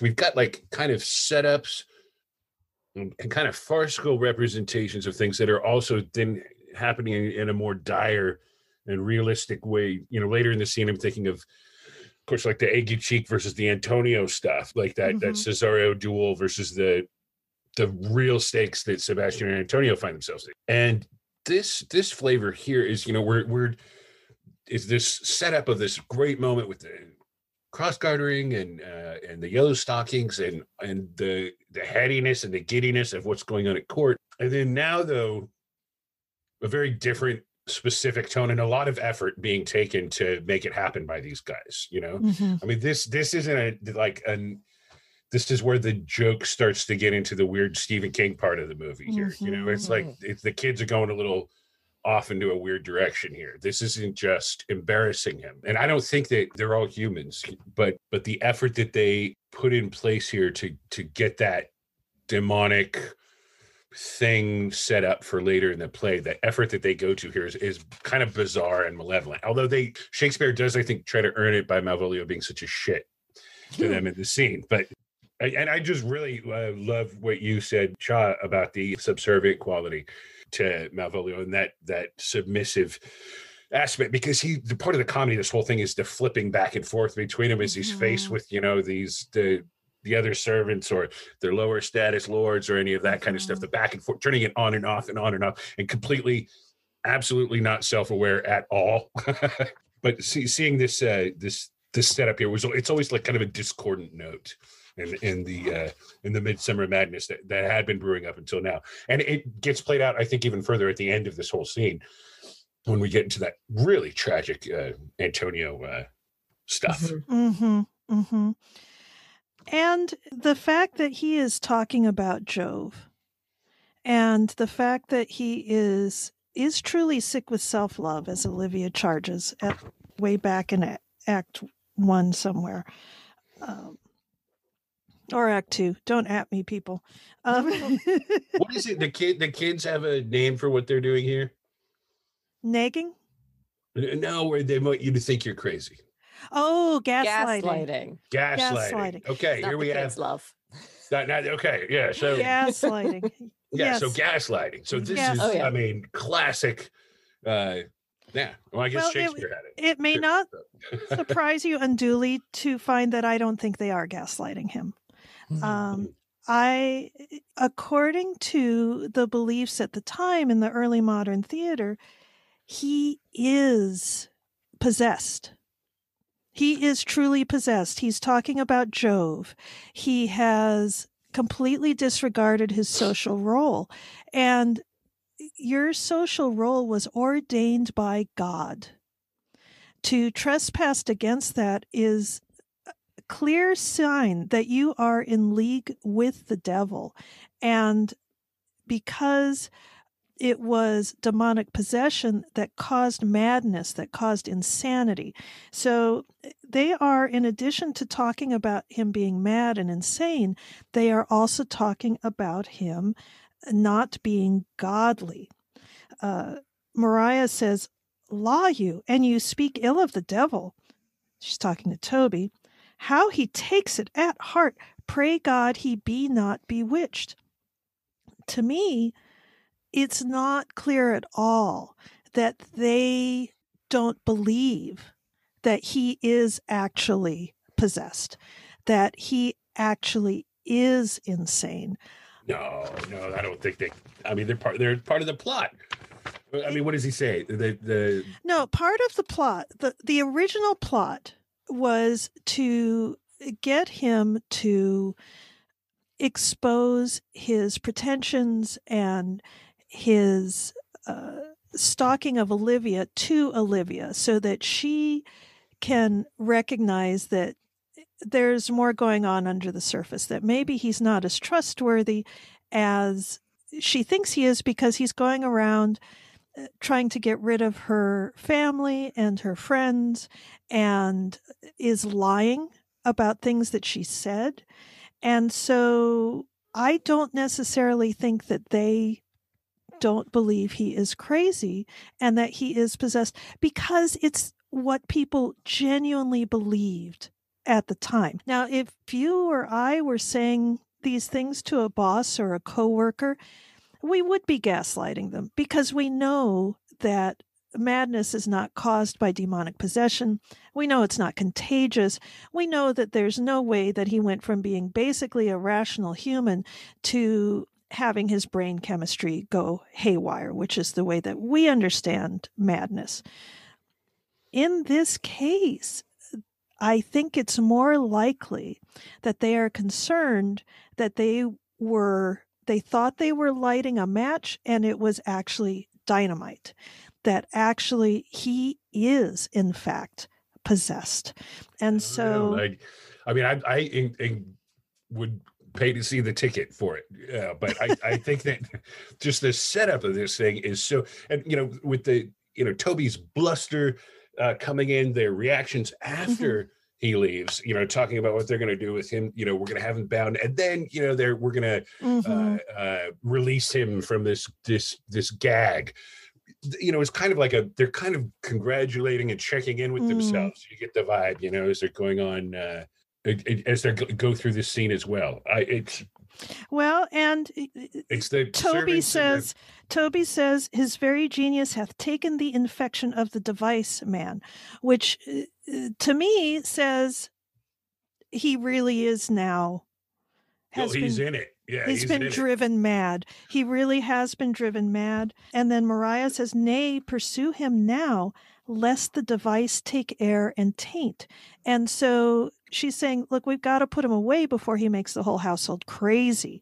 Well, I think it's you once when someone's in the momentum of like their plot, their joke for him, if he's got too much time to think about it. You know what I mean? We got right? Is that no? In this case, it's a direct reference to the fact that you can catch that madness is infectious, and they don't want it. The device is the plot. It was Mariah's plot, though. That's the device. That was the device, but it took such root in him. Okay, gotcha. Like this is say, interesting. so let's say you guys got to chime in here, man. Well, I'm honestly loving listening because I think, and call me an equivocator, but I think that there's just juice, there's meat to both of these things, and I think I tend toward John's interpretation more than Rachel's. And I'm looking at the end of this moment right now and looking specifically at Fabian's line, which is, "Why we shall make him mad indeed." And so what that tells me is they haven't made him mad yet, but they could. And so to me, in this scene, they're still playing with him. They're still baiting him. It's still a game to them. And it's a darker game than him and the Crossgarters. But I do think that by the end of the scene, they're starting to worry that he might be possessed and he might be insane, but that it hasn't happened yet. So I'm sort of in between, I guess. Well, and my feeling is that Fabian and Mariah may not agree. Right. There's a lot of room in there. We got three different people. That Mariah. Also, Cha, how dare you look at the text for your answer? Never do it again. Yeah, my dramaturgy hat. Be gone. Again. Go off. But I think we can all be in a situation and all have differing views of how severe something is in that situation. And Mariah, who has driven him to this point, may be more concerned about him being actually crazy than Fabian, who it's all just sport. Mariah says something else in here where she says, and I just want to bring this off more for clarity, it's actually Fabian who says this: "Carry his water to the wise woman." And so what that refers to is that some people used to believe that you could diagnose all kinds of ills by looking at somebody's pee. And this was not universally accepted. It was kind of considered quack medicine at the time, sort of like it's almost a joke. Like, oh, let's take his pee to the wise woman and see if she can figure out what's going on, because all poor Malvolio needs is for the local hedge witch to go, "Oh yeah, he's crazy, I can see, because his pee is dark brown," or whatever color it was. So Fabian he's always such a joker, so I just kind of assume that he's joking. But Mariah says, "Yeah, good idea. Should be done tomorrow morning if I live." And I suspect that she's maybe having some second thoughts. My lady would not lose him for more than I'll say. And so, again, to me, this is possibly Mariah realizing that he may indeed be a lost cause and she may be in trouble if she has actually revealed him or pushed him towards being completely unbalanced. If I may, the marriage should be done tomorrow morning. First of all, this carry his water to the wise woman with the pee thing. Always a really interesting moment staging wise, because carries water to the wise woman. And for me, well, it's just such an odd thing to have to explain to the audience in action, physical action. So you're like, what? I mean, what, you know? Yeah. But to have them understand that they're talking about urine, or you know, it's a bizarre thing. But married, it shall be done tomorrow morning. Pardon me. Married, and it shall be done tomorrow morning, if I live. You know, the bedpan, right? So she's the maid. She's the maid. The bedpan, right? The next depends how you do it. Yeah. Well, and this is one of those classic moments, you know, in terms of staging, that it's how do you communicate this intention to the audience in this section without getting into some bizarre charades or into, you know, some kind of, you know, I mean, that's, how do you guys solve this moment? I just glossed right over it. There you go. Because I don't think it cut it. Yeah, you cut it. Yeah, that's a great one. I don't think it matters. What were you going to say, Cha? No, that I have this like theory about theater that so much of it is about resonance, like resonances. And so to me, I sort of feel like if the actors know what they're talking about, even if the audience doesn't fully comprehend details, they'll get it, or they'll be willing to like buy it or let it go. So for me, what's important is that the actors know what they're talking about. And then I sort of don't think the audience needs to know that it's specifically about urine. Like, even if they catch that it's like, is this witchcraft? Like, that's fine. They can catch whatever they want about, you know? Which is also the way I feel about the preponderance of dirty jokes. Yes. Like, yes. You don't have to strap one on for everyone. You can. And if the people that know get it are going to get it. Yeah. I want a bumper sticker on that, man. That's great, man. I think that especially in a scene where, like, we were talking about Malvolio's monologue up here, "Oh ho, do you come near me now?" How many sex jokes are in there? I think it's distracting to the scene to make a big deal out of those. But I also think that, you know, Shakespeare has been presented as such an elitist, very Victorian kind of anti-queer, anti-sex, prudish playwright that it's really important that people understand that that is not who Shakespeare was. And when you get to do a production like John did, where you get to do an erotic version of Twelfth Night, well, then this is all ripe. It was one of several productions that they're not all like that. John is at pains to diminish the fact that he did this awesome production that we all wish we had seen. But John clearly does very PG productions when the situation calls for it, which is most of the time when you're outdoors. It also does feel like maybe Shakespeare is always PG-13. Like to your point about that it'll go over kids' heads, but there are things that are sexual. And I think that if you think of it as being PG-13, you'll get more of the jokes and your actors will too. And then your audience will, right? If you think of it as being just going above kids' heads, that's the sweet spot, you know? Yes. Yes, absolutely. Let the words do the work. Yeah. And then let the teenagers find out so that they get the jokes and want to do Shakespeare. So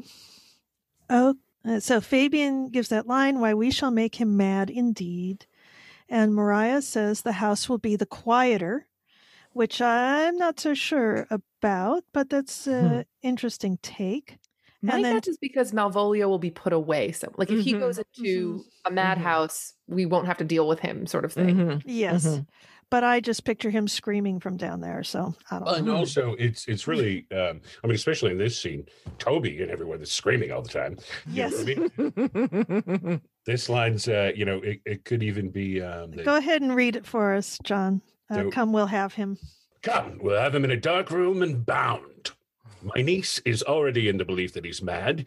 May curate us for our pleasure and his penance, till our very pastime, tired, out of breath, prompt us to have mercy on him. At which time we'll bring the vice to the bar and crown thee for a finder of madmen. But see. And that certainly backs up the idea that they are gaslighting him for sure. But I'm wondering how much Mariah is concerned that maybe he really is. I think there's an echo that you're talking about in that line. The house will be the quieter. You guys will have less to bitch about and yell about. Maybe there's something. Yeah, maybe that's interesting. Yeah, after that kitchen scene, where you kind of get the feeling that they were being jerks just to piss off Malvolio to start with, besides just being drunk and loud and having a good time. Mm-hmm. They clearly, as soon as she says, "Oh, Malvolio is going to hear you and come in," they get louder. So at that point, who are they going to have to rebel against if Malvolio is not there? Okay. And now we come into my favorite. Cha's favorite. And Cha, I just want to say that before you and I started talking about these subjects, and I was thinking, oh my gosh, I don't know how Cha understands all this. This is so complicated and arcane. I can't even think I'm ever going to be able to make sense of this. And now you explained it so clearly, and it made so much sense that I'm like, why did this not seem obvious to me before? It's just been one of those things where it just completely flipped in my head, and I am so thankful. So I also I don't want to miss this line. I'm going backwards and forwards a little bit, but one of the best lines ever: "If this were played upon a stage now, I could condemn it as an improbable fiction," says Fabian to the audience. If ever there was a plot hole pop out by a writer, here it is. It's like, I know this is ridiculous. So sue me. You're entertained, right? Are you not entertained? Fabian says more matter for a May morning as he sees Aguecheek coming in, bringing back that Midsummer Madness idea that things are just going off the rails here in this very prescribed, tradition-driven court that is suddenly topsy-turvy. And here comes Andrew Aguecheek. Here's the challenge. Read it. Warrant there's vinegar and pepper in it. So, Cha, would you tell us? So, if you're following this in chronological order and you're listening to us talk about these scenes, you will have heard me talk a little bit about sort of the challenge letter, right? And that the challenge letter is an important part of the sort of trajectory of the duel. And that part of the challenge letter, the most important thing is that it be clear, that it be concise, and that it sort of be not necessarily without any passion, but with as little passion as possible so that we can have a dialogue and maybe not fight. But of course, we heard in the earlier scene, Toby encouraging Aguecheek to put as much vinegar and pepper in it as he could. And so here he is with this letter, presumably that Toby as his second, or Toby and Fabian as his seconds, will bring to Cesario to challenge him to a duel. And so right off the top, we already know from the earlier scene that this is not the way this is supposed to go. And so we've, at least those of us who know how the duel works, have been on tenterhooks to actually hear the letter. And the fact that we get to hear the letter read out loud is why I said this is one of my favorite scenes. It's just joyous and ridiculous. How about if you just read the letter, and we'll leave Fabian's comments out of it, because I'd just like to hear the whole letter, and then you can tell us, interject wherever you like, instead of Fabian interjecting, telling us what is crazy about this letter. Cha interjecting. Yeah, the only important thing is that Fabian is interjecting with, "Great job. Yeah, that totally works." Yeah. So this is, Sir Toby is reading Andrew's letter, and it reads, "Youth, whatsoever thou art but a scurvy fellow. Wonder not, nor admire not in thy mind why I do call thee so, for I will show thee no reason for it. Thou comest to the Lady Olivia, and in my sight she uses thee kindly, but thou liest in thy throat. That is not the matter I challenge thee for. I will waylay thee going home, where if it be thy chance to kill me, thou kill'st me like a rogue and a villain. Fare thee well, and God have mercy upon one of our souls. He may have mercy upon mine, but my hope is better. And so look to thyself. Thy friend as thou usest him, and thy sworn enemy, Andrew Aguecheek. It's joyful. It's just joyful. It really is. I think there's a lot of this, right? Even just hearing you all laughing in that moment. There's a lot of this that you just get, right? That's just funny even now. But some things that I find particularly joyful are I will show thee no reason for it, which is literally the point of a challenge letter. To show the reason for it. Yeah. I also love thou liest in thy throat. That is not the matter I challenge thee for. Which is what like, does that mean? So basically, because you need a lie for a duel to be legitimate, Aguecheek is sort of constructing a lie. But what he's saying is, Cesario, you've lied in my own brain because you think I'm challenging you for this and I'm not. And then I also love, I will waylay thee going home, because it's basically saying, I'm just going to punch you. I'm just going to show up and we're going to fight, rather than the point of the challenge is also to set up the sort of procedure for the duel. Like, where are we going to meet? It starts that process, but it's like, no, I'm just going to stop you on your way home and we're going to fight. And then if thou killst me like a rogue and a villain. So it's saying, like, I'm doing this whole duel so that we'll both be honorable men, but if you win, you're not honorable. What?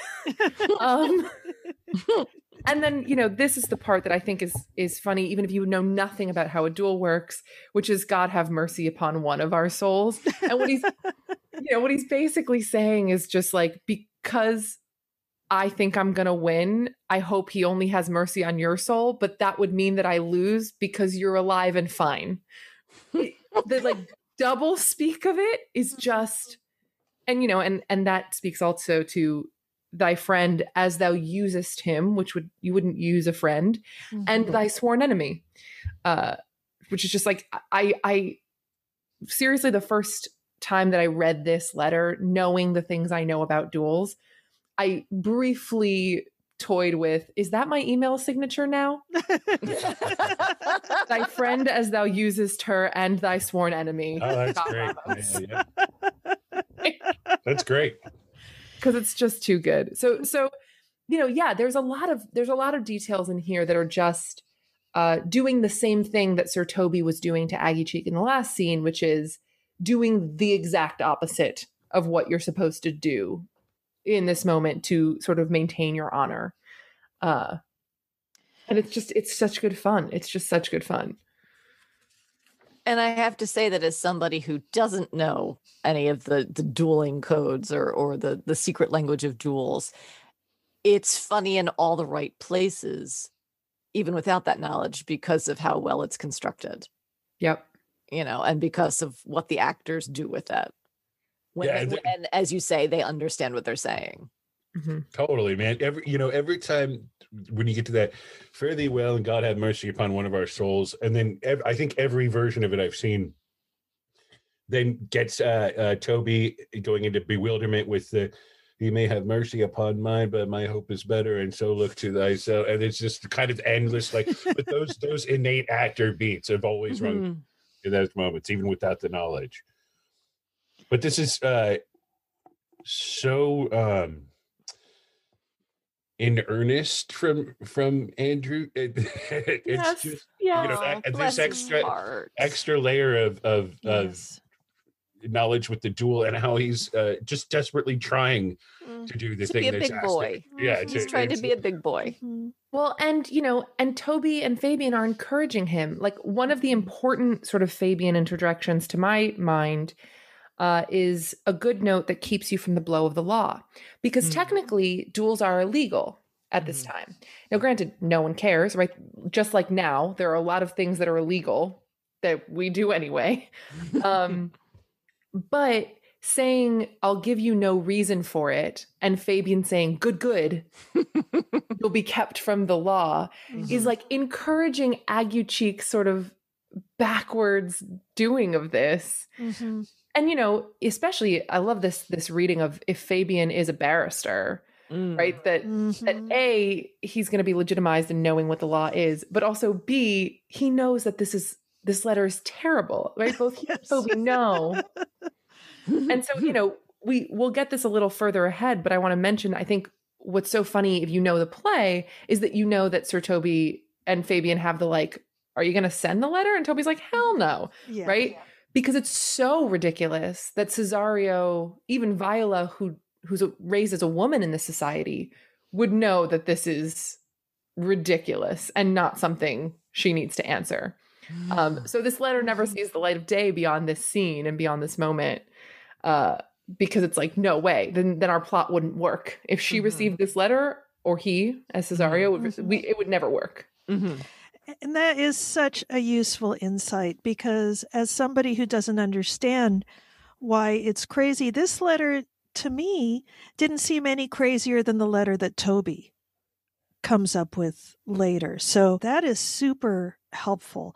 And so often, unfortunately, with Shakespeare, when I'm confronted with something that I don't understand, I assume that it's just some fault in me, not information that I'm missing and could easily fill that gap in my knowledge. So I really want to encourage people that if you don't understand something that's going on in a Shakespeare play, it's not any indictment on your character or your mental capabilities.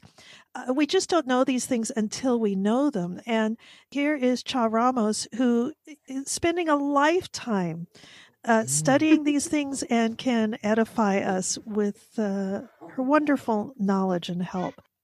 Okay. There is indeed vinegar and pepper in it, as well as, near as we can tell, strawberries, random pieces of bacon, any other thing, the kitchen sink, basically.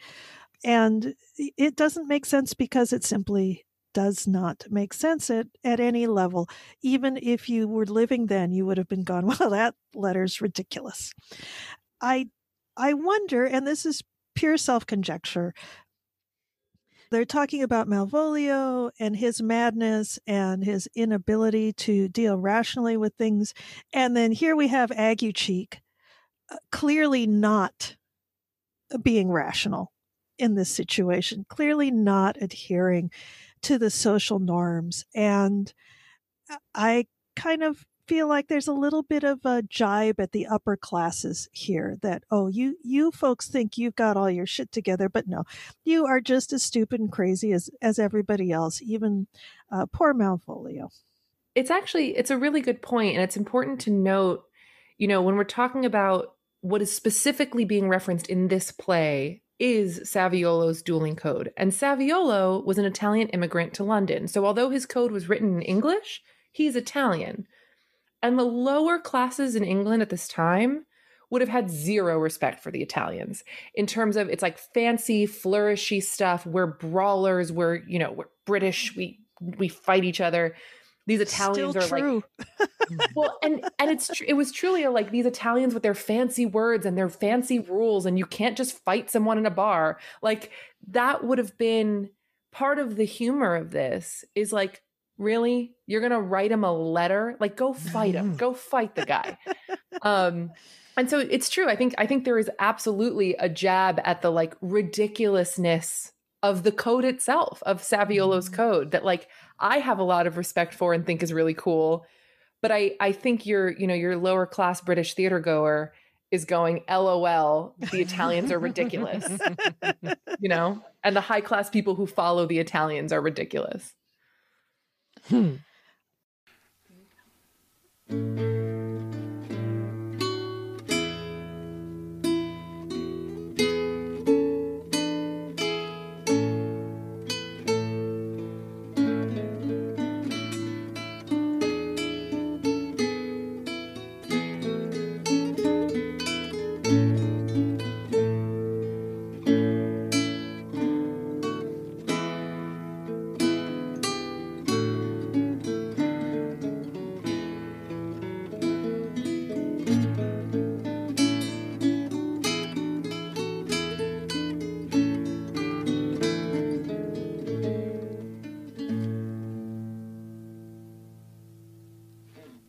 Okay, so we now have Olivia and Viola have entered the scene. Olivia is talking to Viola. She says this line that has always just hit me so hard. I have said too much unto a heart of stone. And that she walks in, and this is where she is emotionally. I feel like it gives us such a clear and beautiful visual of that heartache that she's feeling. And I can't help but notice that now she is in Orsino's position. She is pining after somebody who does not want her. And I think that's also part of this 12th night, or what you will, where roles keep being reversed, flipped around, back and forth again, that now she is having to suffer the fate that Orsino is suffering. And regardless of what we think about Orsino and how strong his affections may be, certainly Festi has questions about that. We have questions about that. Nonetheless, he's believing it at the moment and is experiencing that kind of heartache that I guess most of us have felt at one time or another. And she says she's laid mine honor too unchary out. And she's put herself in such an embarrassing position. She's chasing after basically the page of the local noble. She doesn't know if this person is a noble themselves. All she knows for sure is she thinks that he's a eunuch. Not going to get any heirs from a eunuch, most likely. And I keep thinking about how when we're dealing with a big emotional crisis, how we lie awake in bed thinking about, oh God, I can't believe I said that.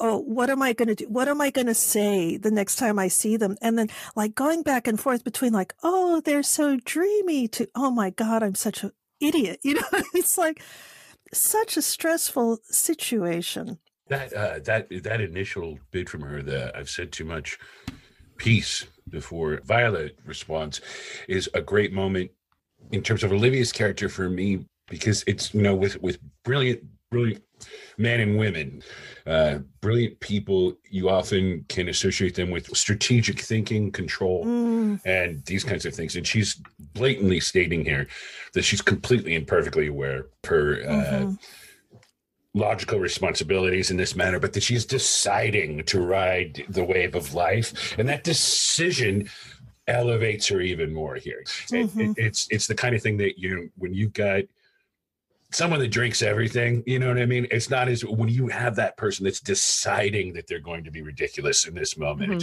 It's just so, it's wonderful to see. And it humanizes her. We really love Olivia in these moments where she's so vulnerable and so embarrassed. She wants to surf, you know, what I mean? She wants to get on the wave. She sees it and understands it. It's ridiculous, but that's what life's for. Well, and every time we see her with Viola or Cesario, she loses a little bit more control every time. And this is the last time we see her with Cesario. The next time she sees Cesario, he's Sebastian. Yes. And so this is sort of the climax of her interactions with Viola, and she has completely lost control and doesn't care. Yeah. You know, which then gives it such an abrupt switch when Sebastian's like, okay. Yeah.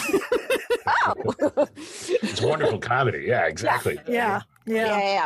So it really is. This is the crescendo of her insanity, kind of, with her infatuation.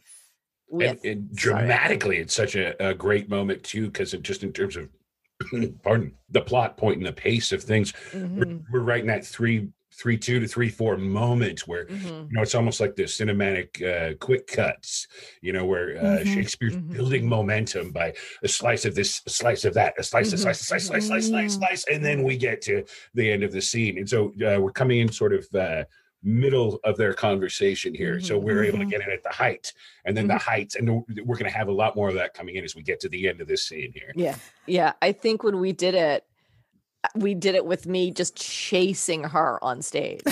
Yeah. Wait. Yeah, I totally could buy that. Yeah. You know, and like lunging for her and blocking her exit. And It's very almost 3-ring circus-ish in that there's so much going on at once.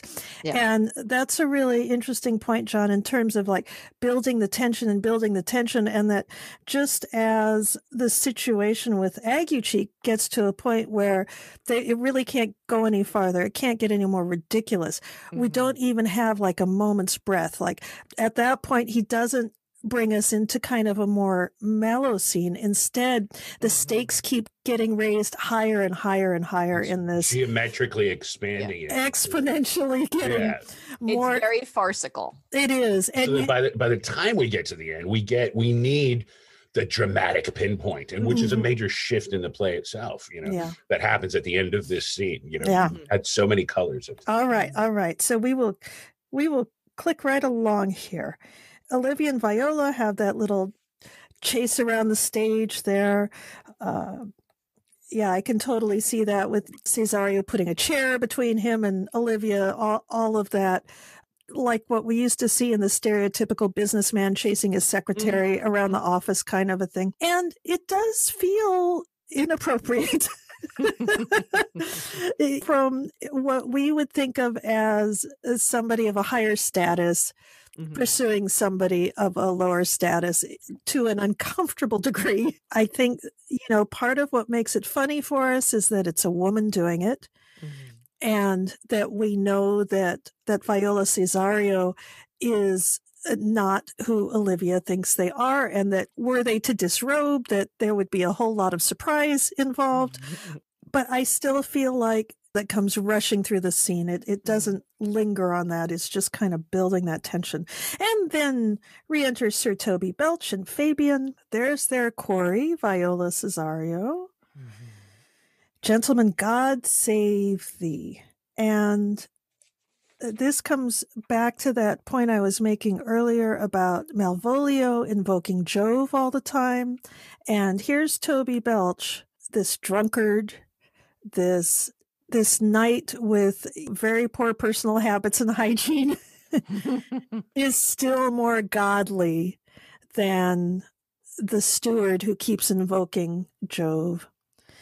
And Viola, of course, says, "Oh, sure, and you too, sir." Also, importantly, it's another moment where Toby is theeing Cesario and Cesario is youing Toby. So even while he's being this God-fearing man, he's also, which makes sense, right? Cesario is going to be of a lower social rank. So you use the informal you versus the formal you. But it's also a little bit of an insult, right? He's theeing Cesario, and Cesario says, "And you, sir." Like, formalizing it. He's reminding him where the status is. He's not letting that slip. And at that point, right, Viola is kind of forced to listen to whatever nonsense Toby says at that point, right? He can't just... And it's also, I mean, like, the gentleman God save thee also, just like character-wise, it's just so obviously false for him to say, like, that's just not anything he's really, so just... It's always struck me as a fun moment, like where he's being, where even the basic civil interaction of it is just something that's not him. He's trolling. Yeah. He's trolling. Or putting on the airs, That's trolling. That's exactly. trolling. Yeah, totally. Yeah, okay. Yeah, I think of trolling as a lack of sincerity combined with a certain amount of obnoxiousness. Like, you can be obnoxious and sincere and you're still not trolling, you're just being obnoxious. And you can be insincere and not obnoxious, and in that case you're basically a con artist. But and I had a question about this, if that's okay. The beginning of this duel moment here, potentially, or whatever. So is this in keeping with the? I mean, so is there here's the presentation of offenses or something, or the beginning of the message to Well, if we recall, Aguecheek wrote a letter. Yes. That we just heard. But obviously Toby says, I'm not going to deliver this letter because this is going to ruin our whole fun plan. So what's interesting is the challenge doesn't have to be a letter. The challenge can be issued by the second. And so here, Toby is basically taking on that role of the second and issuing the challenge, pretending there's no letter, like pretending that the letter never happened. But of course, and we'll see it as we go through this moment, Toby doesn't know what he's talking about, or I like to think or he's actively flouting the rules of the duel to make it as like scary and violent and intense as possible. So a lot of this is wrong, quote unquote, as per the dueling code, but it's so Toby. It's just Toby trying to like up the ante here. Well, John, how about if you read that line to us about that defense thou hast? That defense thou hast, betake thee to it. Of what nature the wrongs are, thou hast done him, I know not, but thy interceptor, full of despite, bloody as the hunter attends thee at the orchard inn, dismount thy tuck, be air in thy preparation, for thy assailant is quick, skillful, and deadly. Okay, Cha, tell us everything that's... Well, of course, the most important thing to me in this speech is dismount thy tuck, just because we're gonna dive into some real like dick jokes if we have already, but like dismount thy tuck, we think RuPaul's Drag Race, or at least that's where my brain goes, a tuck. It would have meant the same thing in Shakespeare's time, in the sense that dismount thy tuck is unsheath thy sword, and it means that both literally and figuratively. So that's my favorite line in this whole thing. Well, and how interesting to say that to a eunuch. Exactly. Yeah. Yeah. It's Toby saying it to a eunuch, and it's also, which we'll see Viola use some of this language later too, but it's also, she's a woman. She knows that. So it's like, it's awkward in a billion and one ways, and like very funny to the audience because they know she's a woman. Toby believes he's a eunuch. And it's also just about the sword. So it's like many layers of this are happening. And that's just what I love about Shakespeare. And we get to here, we find out where the duel is supposed to take place at the orchard end. And, it's one of those moments where Toby is saying he hasn't even named who's the person who's challenging, right? He starts with that defense thou hast, betake thee to it. Of what nature the wrongs are thou hast done him. Him who? Who him? Who are we talking about? The fact that he doesn't name the challenger is totally off course. And also, he's saying he'll attend thee at the orchard. He's already there. So there's no time. There's no like time to cool the blood. It's like he'll wait for you at the orchard now. Now's the time. Let's go. And he doesn't even know why. Yeah. I mean, like, isn't that part of the whole process? Is like, oh, well, you called me a liar because, yeah. Yeah, it should be brief and clear. You should know who's challenging and why. None of that is happening here. None of that is going on here. And here's poor Viola. You mistake, sir. She notices this. No dummy Viola goes, what? I am sure no man hath any quarrel to me. My remembrance is very free and clear from any image of offense done to any man. She's pointing out that this reasoning is sketchy at best. Toby doubles down. You'll find it otherwise, I assure you. And then she's like, what is he? And so... Yeah, give us something on this line here. Yeah. Dueling stuff. He is knight, dubbed with unhatched rapier and on carpet consideration, but he is the devil in private brawl. So what we're saying, he is knight, and then it feels like a deflection, like just, okay, he's maybe... So does who's got a sense of these? Are these insults? Unhatched rapier. Yeah, what does that mean? What's an unhatched rapier? So the part here that I'm not as clear on is carpet consideration. But an unhatched rapier, my understanding of that is that it's like it hasn't been used in battle. It's a rapier that's for ceremonial purposes. So basically what he's saying there is he's a noble, right? He's a knight. He was dubbed so with a ceremonial blade, and yet he's a devil in a private brawl, right? So he's both gentleman and, you know, gonna kick your ass, gonna kick your butt. Like that's, so that's the dichotomy. I don't know what carpet consideration is. Get your Googlers out, dear listeners. We'll hold a contest. Oh, well, here we go. The copy of the Folger 12th Night that I have says that it is on carpet considerations for considerations other than military prowess, usually a fee. The phrase carpet knight was a derogatory term. Nice. Shaw bringing it home. Just Shaw right in there with that. All in one. That was, but this is, thank you for that, Bridget. You're welcome. This is one of those moments which we talk about a little bit in the sort of like podcast episode that we have on the duel, but that there's evidence throughout that Aguecheek is a bought knight, that he's not a born knight. So Toby is actually a slightly higher status than Aguecheek is, because Toby is a born noble, right? And Aguecheek is a bought noble, right? So I guess there is a little insult in here, right? There is a little like a little dig. Yeah, he's a fancy knight and he's good at brawling, but he bought it. Yeah. You know?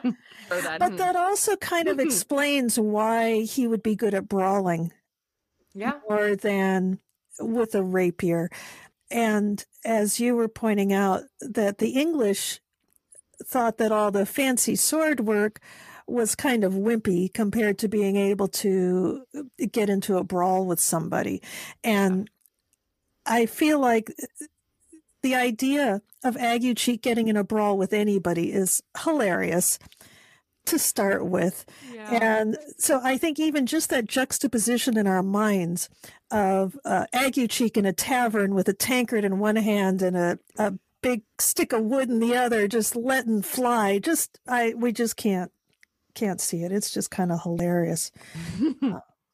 And I love the words in this where he's really trying to scare Viola Cesario. Devil in private, souls and bodies hath he divorced 3, incessant, implacable, pangs of death and sepulchre. Well, and that's an important one, right? So he says he's so angry and he's so bloodthirsty. He's killed 3 people, that satisfaction can be none but by pangs of death. So what Toby is saying is that because you would say, are you satisfied at each bout? And satisfaction, sometimes it was first blood, sometimes it was just a tap. If you could tap me with the side of your blade, we're satisfied, right? A hit, right? A touch. That could be enough. And so what Toby here is saying is, no. Aguecheek will not be satisfied until you are buried in the ground. Which is huge. Duels generally did not go to the death on purpose. They often went to the death because of infections from wounds. Right. But very rarely were duels fought to the death. So Toby is going above and beyond here. And let's talk about the dick jokes for a minute, shall we? John's favorite part. Oh my God. Because I feel like this is the sort of drumbeat under this whole thing, is that handling a sword is a metaphor for handling a penis. We know that Viola does not own a penis, and yet she's being continually, he's saying things to her like, strip your sword stark naked. Yep. Well, she's basically taking a peach to a gunfight, right? I mean, it's not, she does not have that equipment that he keeps trying to get her to expose, use, whatever. And he knows this. Like, he knows that she's a eunuch. And this seems to me just a whole other layer of insults happening on here? Oh, well, just whip out your sword and say, oh, I see you don't have a dick. Oh, well, I guess you're going to die then, aren't you? Because whatever we think of Aguecheek and his potential equipment, he has more of it than Viola does, guaranteed. And on that basis alone, if it's a contest of manhood, even Aguecheek can win this one. And I think what's interesting about, and this is kind of skipping ahead a little bit, but Viola sort of ends this scene saying, I care not who knows so much of my mettle. And what she's saying is like, listen, I'll be the coward here. Like, I'll be the dickless person here. Yes. That's fine. I do not want to die. And importantly, right after this moment where Toby says, strip your sword stark naked, she says, this is as uncivil as strange. So it's like, not only is this weird, like I have no memory of a person who I offended. This is coming out of nowhere, but it's also, this is completely wrong. Everything about this, the way that you're displaying this challenge to me, the way that the duel is going to be fought, like everything is completely uncivil. It's wrong by the code. And yet, even so, by her exit from this moment, she's saying, listen, I don't care who knows that I'm a coward. Call me a liar, call me whatever you want. I'm not going to fight this duel. Which is like a lot of self-awareness in this moment. And also probably quite risky because she is in disguise. And so if they know, it sort of, it highlights her lack of manliness. Yes. And she's sort of willing to do that because she's not going to fight this guy. And a lot of times when I see this performed, I see Viola timid, scared, and I'm wondering now, with your explanation of how crazy the things that Toby is saying are, I wonder if it might make more sense for Viola to be almost uppity in this moment. Because Toby, regardless of his social status, is clearly in the wrong here. And she is telling him that to his face. Yep. If this is yeah. Well, there's the reality of the danger of the moment, though. This is she doesn't know Toby's false full of shit. She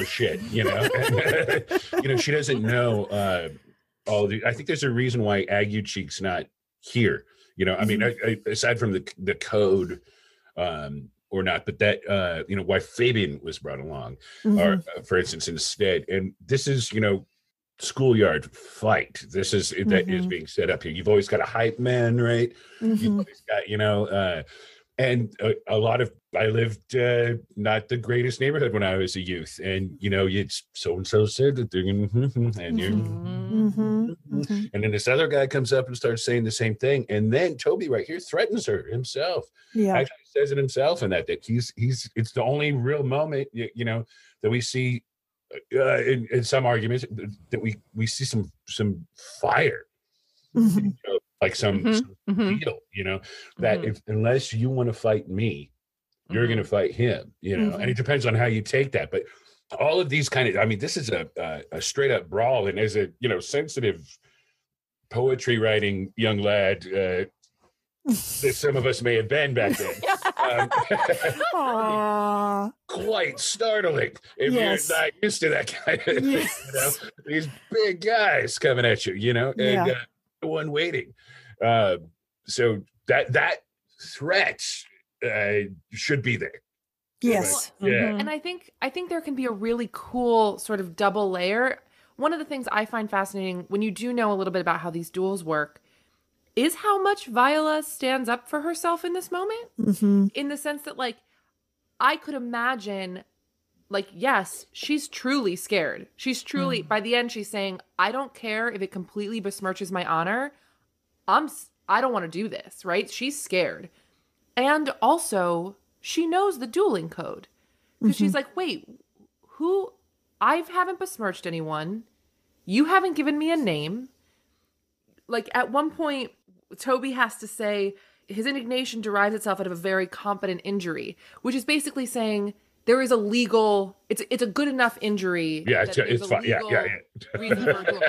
I Right, wonder right. if Toby went into this conversation being like, I didn't think I'd have to explain this much. Exactly. Exactly. There could be a cool double layer of, yes, Viola is scared, but also she's really asking the right questions. And maybe Toby is like, why are you asking all these questions? I think so. Exactly. Yeah, he's on the defensive now. Yeah. He's on the defensive, and I don't know about you, but when I've been in situations where it looked like I had one of two choices, either submit to abuse or try and talk my way out of a situation, I can get pretty bold because at that point you like have nothing to frigging lose. Like Viola has nothing to lose by going, this doesn't seem her speech here, though, legit here. Her reaction, though, to Toby's threat there is it's got an imploring enough quality to it with the beseech and the that kind of thing that to me it's almost that tactic of the if or whatever, you know, that as you like it, and you know, if you said this, then I said this, or can you ask him what it is that I did so that maybe I can, and then I can, you know, trying to get say it's not necessarily squirreling for a way out of it, but yes. Light. Well, and also that line is important in terms of the code too, because she says, it is something of my negligence, nothing of my purpose. And that would be usually enough to stop a duel from happening. So if you offended someone and they were like, excuse me, and you're like, oh no, that's not what I meant, it could literally stop a duel from happening. Right. So I think you're right. I think the language is very much like, please tell me. And also she's saying it's a mistake I made. And if it's a mistake I made, the duel doesn't need to happen because it was never a purposeful injury. So it's like both things are happening simultaneously. And so then it seems like Toby's had enough of Viola's questions. Well, and I think what you're saying, he didn't. It's what I was saying. He didn't anticipate any of this. No, I think you're right. I think you're fine. Usually, I just come up and yell and bluster, and they melt in front of me. But instead, he's got Viola saying with excruciating politeness, "You are full of shit, buddy." Viola would have made a good lawyer. Okay, so then he does a little tag team with Fabian here. And Fabian, always a little bit more, personal thing. But when the second guy then says, "Yeah, she's gonna beat your ass," I mean, that is even more terrifying. And because Fabian doesn't really have any of Toby's bluster, right? And Fabian is kind of more on a same social footing as Viola Cesario. And so we can forgive Viola Cesario for thinking maybe she can trust Fabian a little more than Toby. There's definitely like a good cop, bad cop thing happening here, right? Toby comes in with the bluster and the blood and the fight. And then Fabian's here like, yeah, he's a pretty scary guy. I'll try to talk to him for you. Well, and the setup, man. Will you read, Cha, will you read that line for us from Fabian, nothing of that wonderful promise? Viola says, I beseech you, what manner of man is he? Nothing of that wonderful promise to read him by his form, as you are like to find him in the proof of his valor. He is indeed, sir, the most skillful, bloody, and fatal opposite that you could possibly have found in any part of Illyria. Will you walk towards him? I will make your peace with him if I can. So Fabian is straight up lying. Oh, yeah. But with a different tactic, right? Yeah. His tactic is different than Toby. Yes. Same lie, different tactic. Yes. And so then poor Viola is like, oh, thank you, Fabian. You'll make your peace with him. He's got to get him ensnared. I think the good cop was a great analogy there. You know, they got to make sure that this thing happens. And, you know, again, to be the sort of like dueling code bringer inner. Yes. Thank you. Fabian is basically in that line when he says, I will make your peace with him if I can. He's proposing himself as Viola's second. Right. He's basically saying Toby is Ague Cheeks. Right? Toby is speaking for Ague Cheek in these like pre-duel conversations. I can be the one who speaks for you. And of course, you know, Cesario doesn't have a friend in the world in this Right. in this kind of situation. So it's like, oh, thank God. Yes, please be my second. I need that. So we'll see when the duel, quote unquote, happens, that Fabian is acting as their second. Toby is acting as Aggie Cheek's second. And can I ask just before we move on to the next bit, staging wise for you guys with this, who gives in to the temptation to let Andrew be hearing all of this on stage, like actively? No, I didn't do no that. One? No, No, because I felt like if Andrew could hear it, then he would know. I'm sorry, not hearing it, but visible. Oh. So when you've got the thing being, when you've got he's the fiercest, most skilled, and then we have him waiting. I think for me, then in that case, Viola Cesario would have to be doing an awful lot of strutting instead of begging and pleading for her life. Yeah, she could be like pacing, and then the pacing could be read as, metal by It Aggie could. Cheek. But I think if she looks too scared and Aggie Cheek sees it, I think it messes with the he said, she said of this moment. Yeah, I think there's something about building up the dramatic tension of not allowing either one of them to see each other until the actual moment of the duel. That would have been against the bridal pact. So that Toby has worked his magic of creating this boogeyman in both of their, it's the monster in the closet, so that they're both expecting terror. And there can even be a moment when they come together of you're the scary one. Right. Yeah. And they're kind of both clattering at that point. Right. Exactly. Exactly.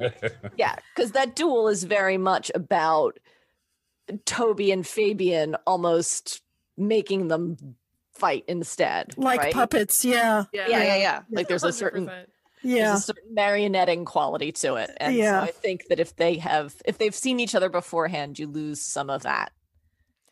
I think I even had my Aggie Cheek come on stage backwards so that he didn't see Viola until the last minute. And then that moment of recognition of, oh wait, you don't look so scary. A really great, I taught a class about this duel for my fellow dramaturgs at Columbia. And one of my sort of visuals, there's this great portrait by Frances Wheatley of a production in the 1700s. And if you look it up, Frances Wheatley, Twelfth Night Duel, Google it. It's exactly that image, right? It's like the two of them are center and they're sort of like leaning away from each other. And Toby and Fabian are on either side sort of pushing them in. And it's just like a beautiful, beautiful, beautiful image of this moment. Awesome. Okay, so now we've got Toby here being a hype man for Viola Cesario. Why, man, he's a very devil. And he's again lying that Viola Cesario had fought with him. And that's enough for Aggie Cheek to go, pox on it, I'll not meddle with him. He scared him a little too hard. And then he's going on about how he will not be pacified. Fabian can scarce hold him yonder, which I always had Fabian just holding on to Cesario so that he's not running off the stage in the opposite direction. There are so many fun ways to stage this scene. And I noticed that Aggie Cheek, he brings up the pox and the plague here as being things that he's going to avoid. So he's got some sense of self-preservation, unlike some people in our current timeline. He also says here, which I love, and I thought he had been valiant and so cunning in fence, I'd have seen him damned ere I'd have challenged him. Which, it just points out, Aggie Cheek didn't actually care about his honor, right? That was never... Yeah. It's like if he had known that he was a good fencer, I wouldn't have challenged him. Yeah. I really just want him to back down and stop flirting with Olivia. That's all I want. I don't actually want to fight him. Then he offers to give his horse in compensation, just forget about the whole thing. I'll give him my horse. And this is, Toby does some fairly reprehensible things, but to me, this is the one that's the worst, where he keeps the horse. Mary, I'll ride your horse as well as I ride you. Oh, Toby. Then he says to Fabian, I have his horse to take up the quarrel. I have persuaded him the youth's a devil. And this stuff, just a gift to an actor. This is one of those scenes. It's just, if you've got your Toby and your Fabian on it as they go from camp to camp and are kind of meeting and what did you get? Here's what I got. This stuff's just lovely to play. It's just candy for the audience. To note here, duel-wise, to really pay attention to who these asides are too, right? In the sense that what really should be happening in the duel is yes, Fabian and Toby sort of come to the center and talk, but then they should go back to their own camp, and that's not what's happening. Right? They're coming to the center and talking, and then Toby's going to Viola and Fabian's going and they're crossing each other. When really what should be happening is the seconds come to the center or, to a ground talk and then bring it back to their own principles. They're like, it's a web. They're doing a whole crazy back and forth. It just makes me kind of wish that if we're doing 12th Night for an audience who doesn't have the benefit of having their very own Cha Ramos on tap, that there could be a little explanation about the dueling code and maybe some dueling, what's the word? I guess, exposition, performance. I would love a version of like the movie Clue, where you're like, this is how it should have happened, and you show a duel that works, and then but this is how it really happened. Yeah. To any of you high school, college, junior high instructors teaching this play, I cannot recommend enough having a segment where you talk about the dueling code, because your students are just going to be on the floor laughing. Once they understand that, they will get these jokes. And my gosh, Cha, thank you so much. So, so glad it can be helpful. Oh boy, no kidding. And I love Toby's, like, he never gives an inch. Stand here, make a good show, Aunt. This shall end without the perdition of souls. Again, he's bringing... reminding people they're all going to die probably in this duel. And I think he's giving him a little butt tap there. It's like, it's going to be okay. This is his little spaniel. It just, you can see him getting overheated, and all right. It's going to end without the perdition of souls. We're not going to all go to hell here. Maybe. Probably. Yeah.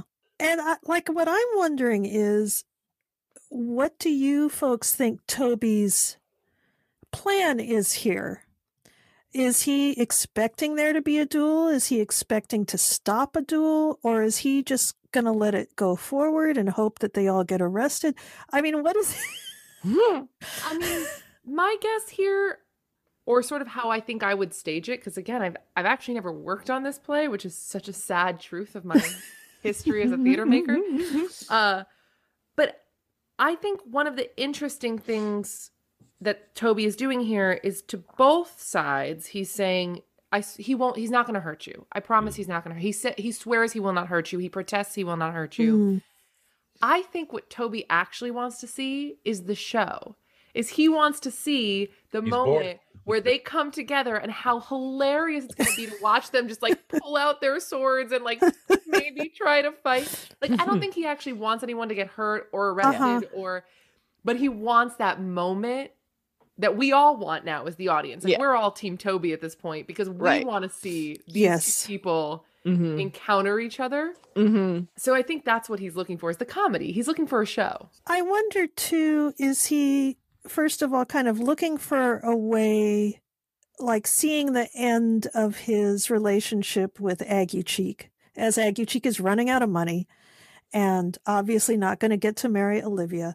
And he's clearly not wild about the idea of Viola Cesario marrying Olivia. I wonder if partly he's looking for a way to get them both kind of out of court without it being his fault. This is kind of a way that they can sort of eliminate each other from the running, because clearly Olivia is not going to be impressed by this. But I think you're absolutely right, Cha. He's bored. He wants a show. Yeah, this will be funny if nothing else. Mm-hmm. You know, and I think it's telling. He says he cannot by the duello avoid this one bout with you. He cannot avoid this now that we've entered into these duel negotiations. But it'll be one bout, and he promises he's not going to hurt you, right? Like at this point, Toby just wants to see it happen. So if anything he can say to get them to face off, he's going to do. But it's really just that. I want to watch them face off. And then here we are, the two combatants enter, and Aguchi is praying to God that Viola doesn't hurt him, and Viola says, I do assure you 'tis against my will. So again, by the code at that point, they could have just stopped, right?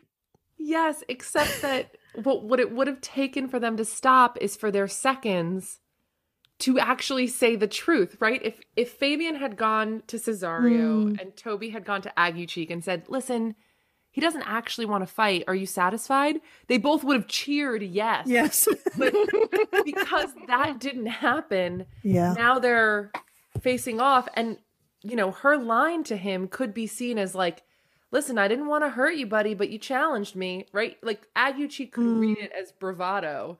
And what Viola means is, I really don't want to do this. Which I love. Okay, and then enter Antonio, everybody's favorite sexy pirate. One of the great, Errol Flynn dashing in, the Robin Hood on the, swinging up to the tree, it's all that. He's swashing all the buckles.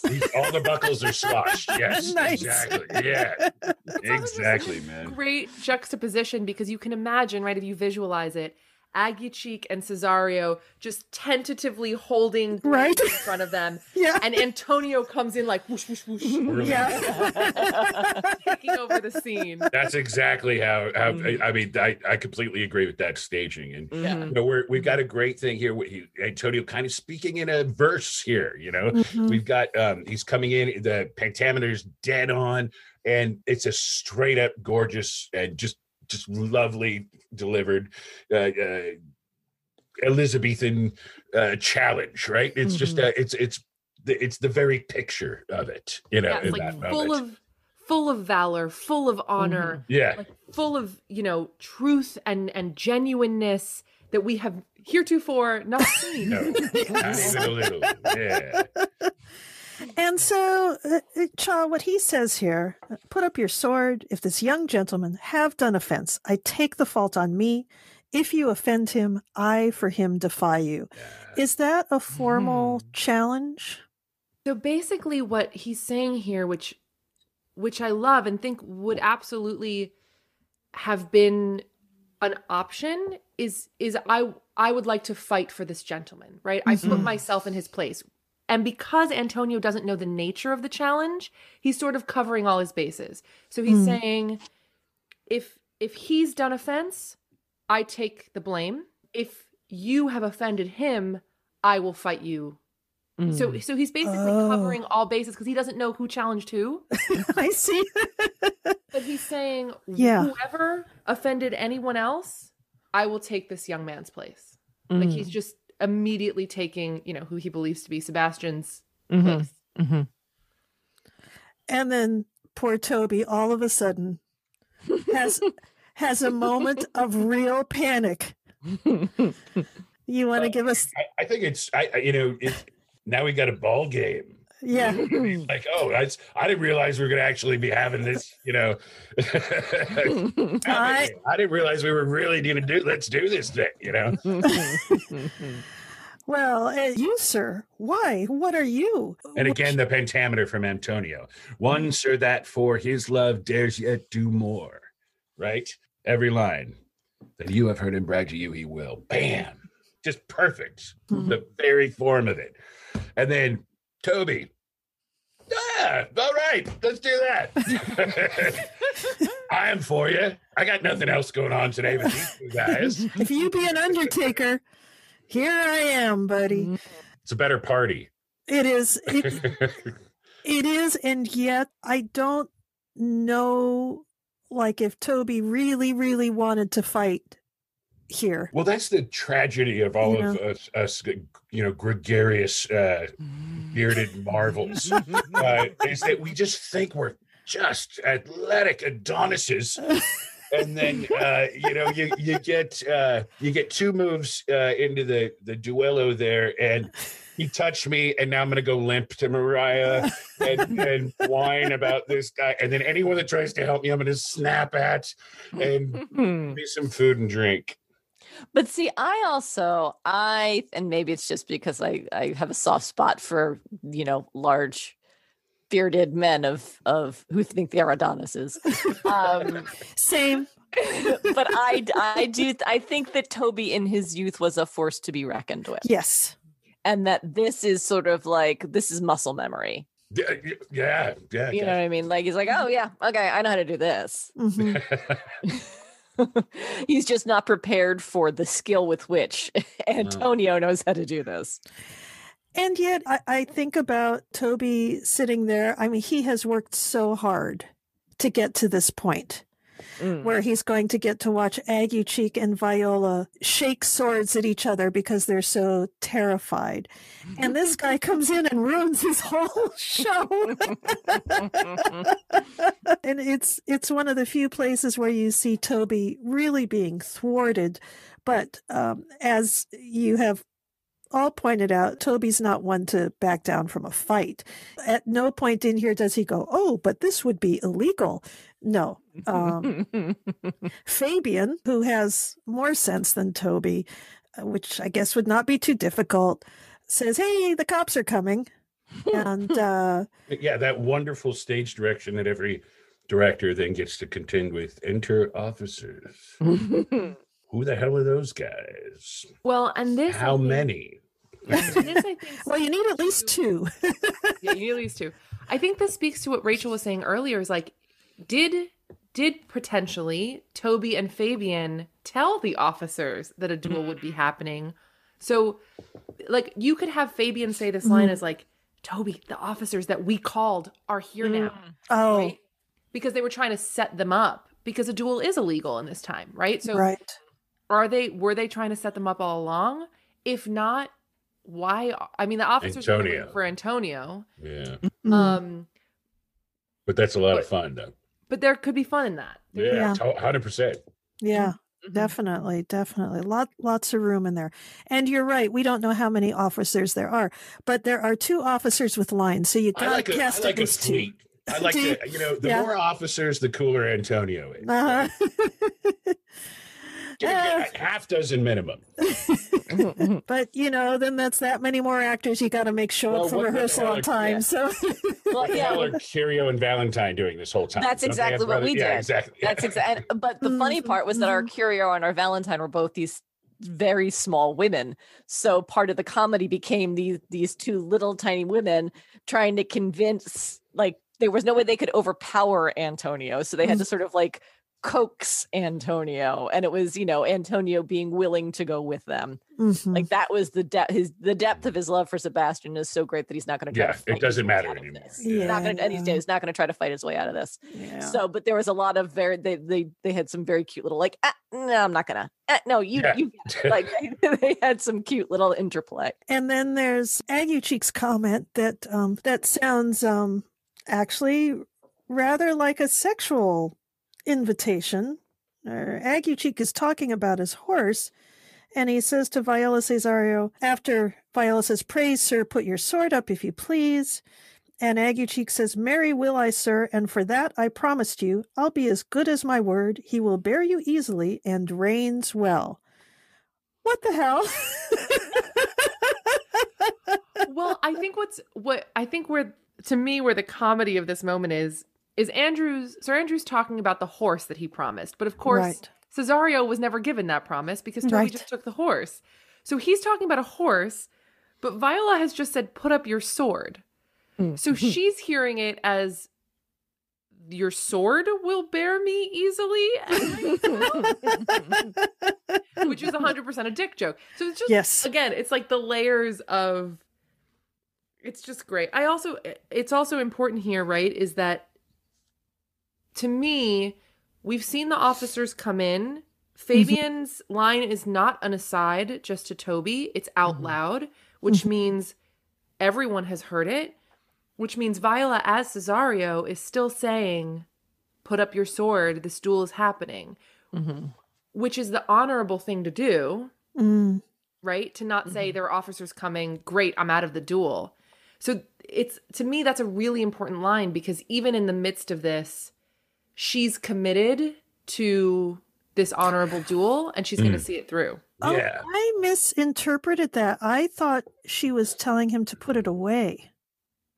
No, put your sword up, if you please. Got it. That makes a lot more sense. Yeah. And then for Aguecheek to say, "Marry will I, sir." So why is Aguecheek agreeing to put up his sword? So I think he's not. So the way I would read this, Viola says, "Pray, sir, put your sword up, if you please."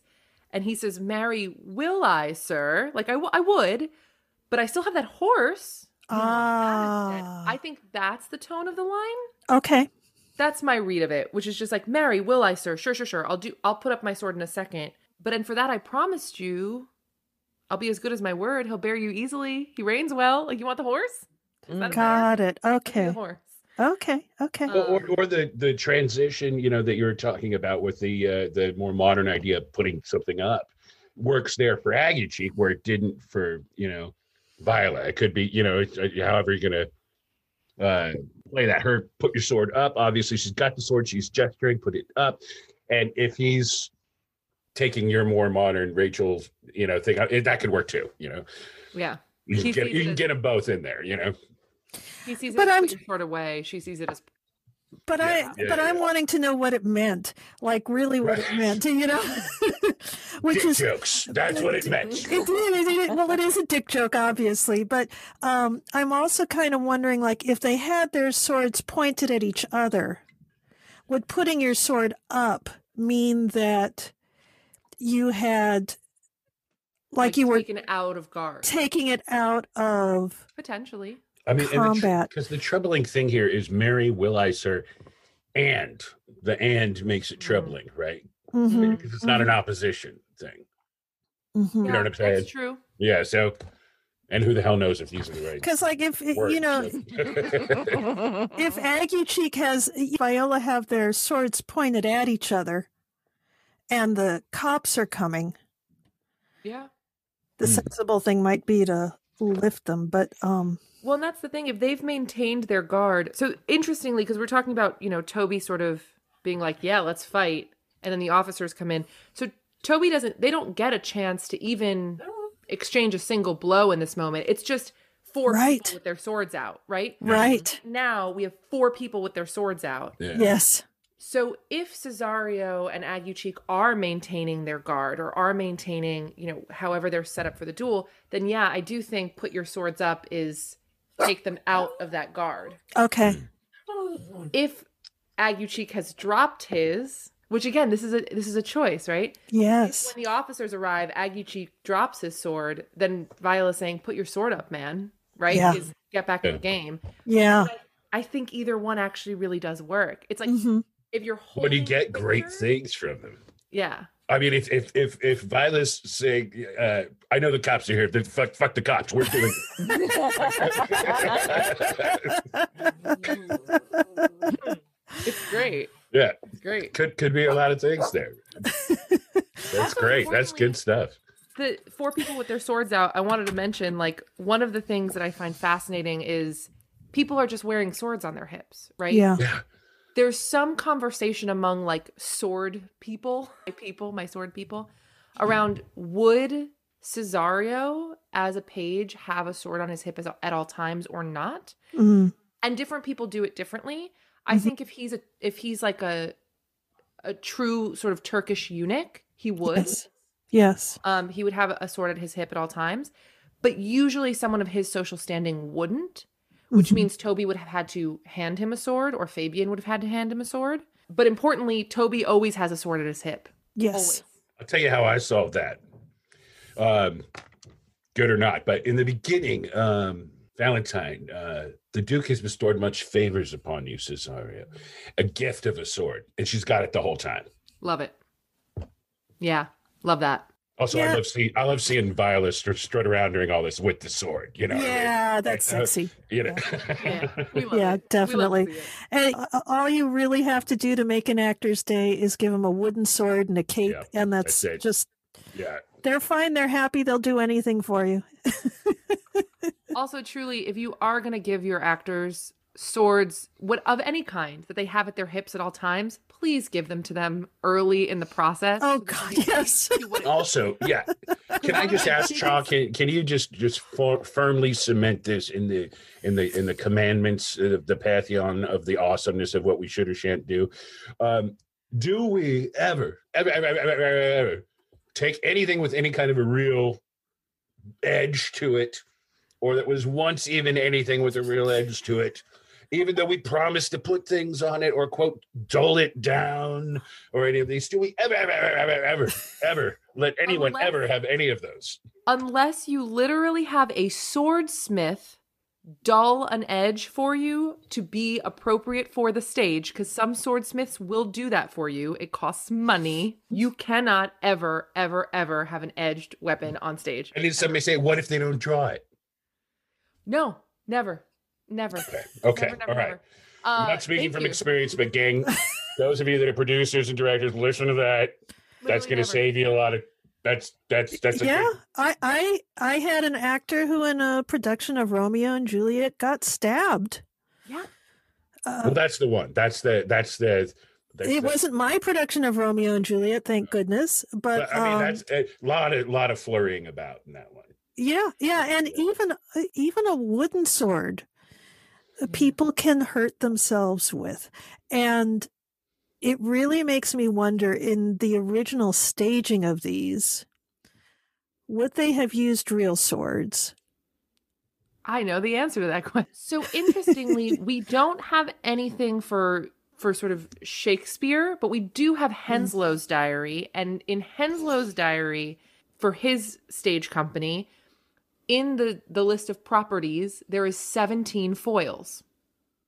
So foils would have been actual fencing foils. So they would have been dull because they're used for sport fencing. They would have been very thin blades, but they would have been metal. Also, most actors of this time are trained in fencing. Just part of the training. It's movement. It's like the way most actors take a movement class or a dance class. Most actors in Elizabethan England would have been at least a little bit trained. Some of them are master fencers, right? I think Burbage was like a pretty big deal as a fencer, right? So, big dude, beard, just saying. Okay, yeah. So you would have been using a metal implement, but it would be dull, and the actors would know how to use it, which is why I sort of make the point that, first of all, I think any actor who's ever going to do any kind of stage combat should have some kind of stage combat training. But also, even if you're just going to have wooden swords and they're going to be wearing them at their hip, even if they never use them in a fight, having some understanding of what these weapons do or what they would do if they were real, how you would wear it at your hip, what it would mean to rest your left hand versus your right hand on it. What does it mean? Tell us. So if you think about it logically, and this is something I love to do with actors in shows where they are going to wear a blade at their hip the whole show, is have them just like walk around the space, like viewpoints style, have chairs and things that they can try to sit in and just get used to what it feels like to sit with a blade, right? There's things that it's like we wear a watch, people wear blades, like they know how to sit with them. So just kind of have them feel it out and then do things like when you place your left hand on the guard of the sword at your hip, it's a very casual thing, but your hand's on the sword. So how that affects the people who are around you, they're like, oh, that person's hand is on their sword. Now, if you were to rest your right hand, your dominant hand, on the hilt of the weapon on your left hip, now you're ready to fight really quickly. So you have, this is what I do anyway. I'll have the actors walk around the space and just kind of do that when they feel like it and respond to each other. So if someone casually places their right hand onto the hilt of their blade, you can see actors who are paying attention, who have now been told to pay attention, sort of slow down and keep eyes on that person. Because it's a real threat. It's a real danger that's always there.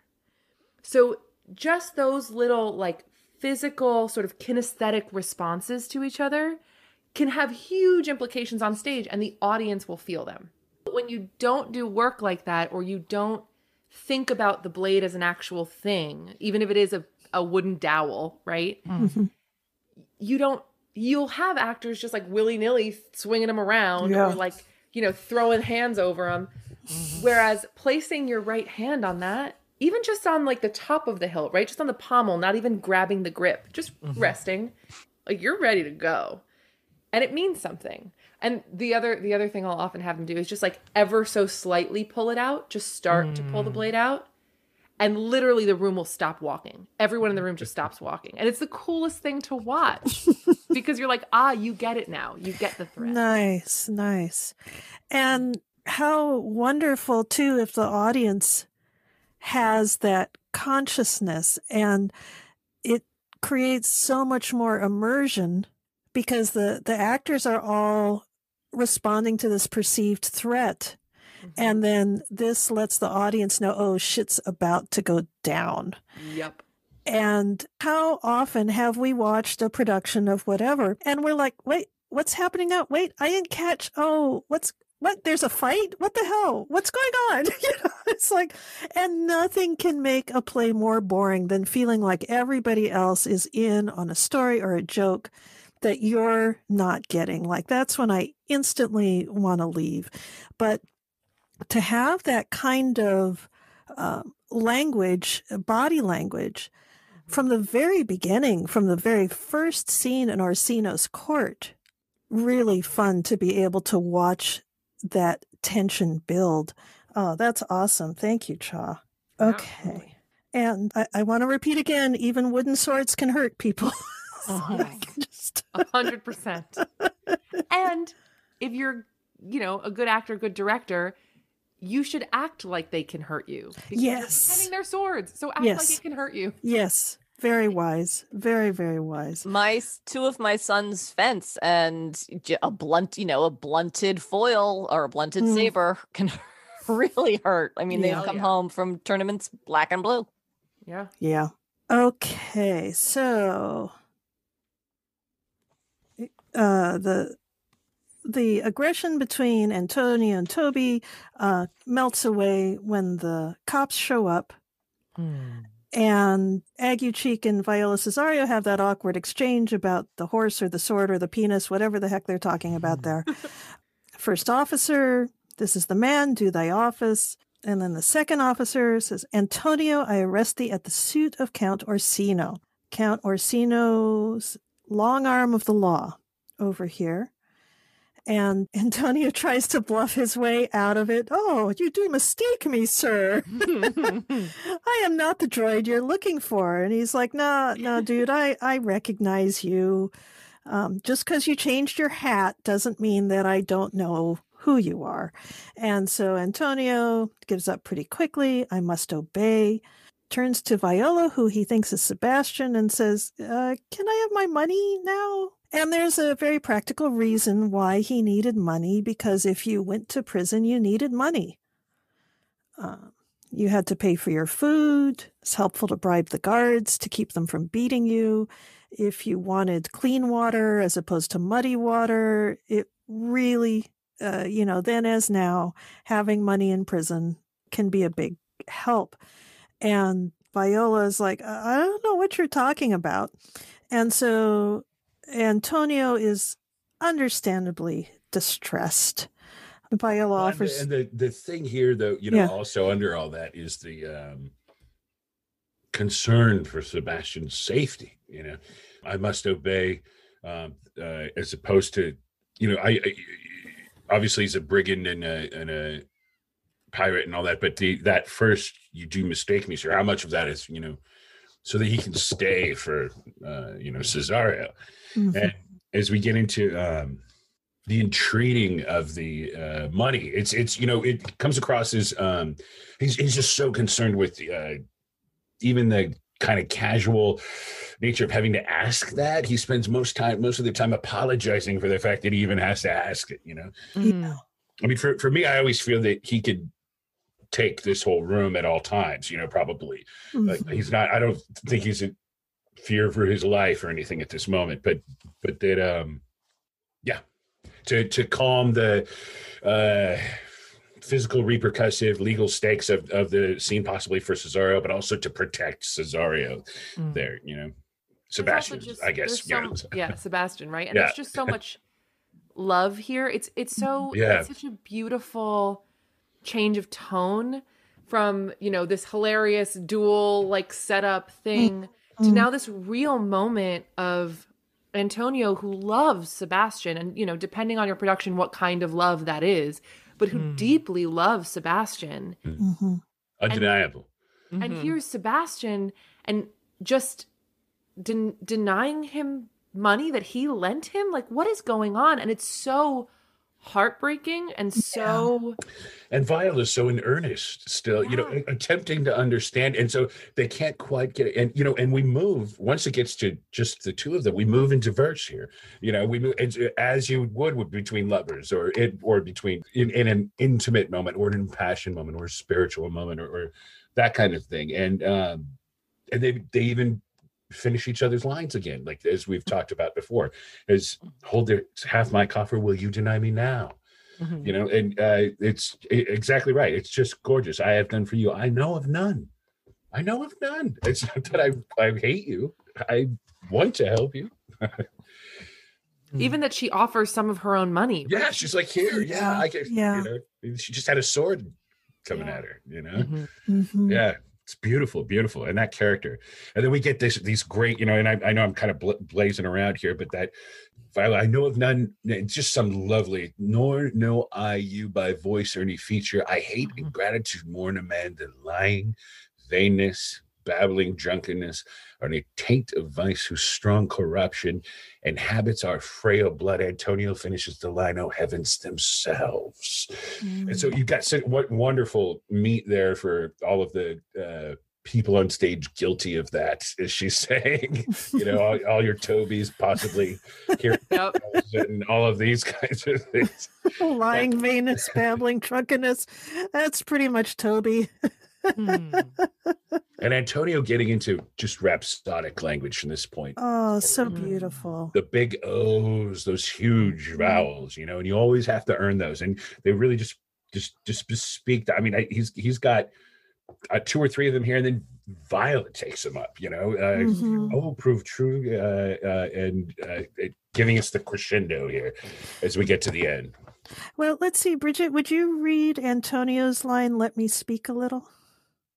Great. And that is one of those, I'm so sorry to interrupt again, but that is just one of those, the second I hear anyone even say that phrase, I know what's coming, man, right, with Antonio. Even in life, if I hear someone say something like that, let me speak, I mean, it's like, to be or not to what? You know what I mean? Like, you're in that moment, and that let me speak a little when Antonio's about to, it's such a setup. I have chills right now. I better do it right then. No pressure. No pressure. Yeah. No pressure. And having been given that introduction. I'm sorry. I didn't mean it like that. Let me speak a little. All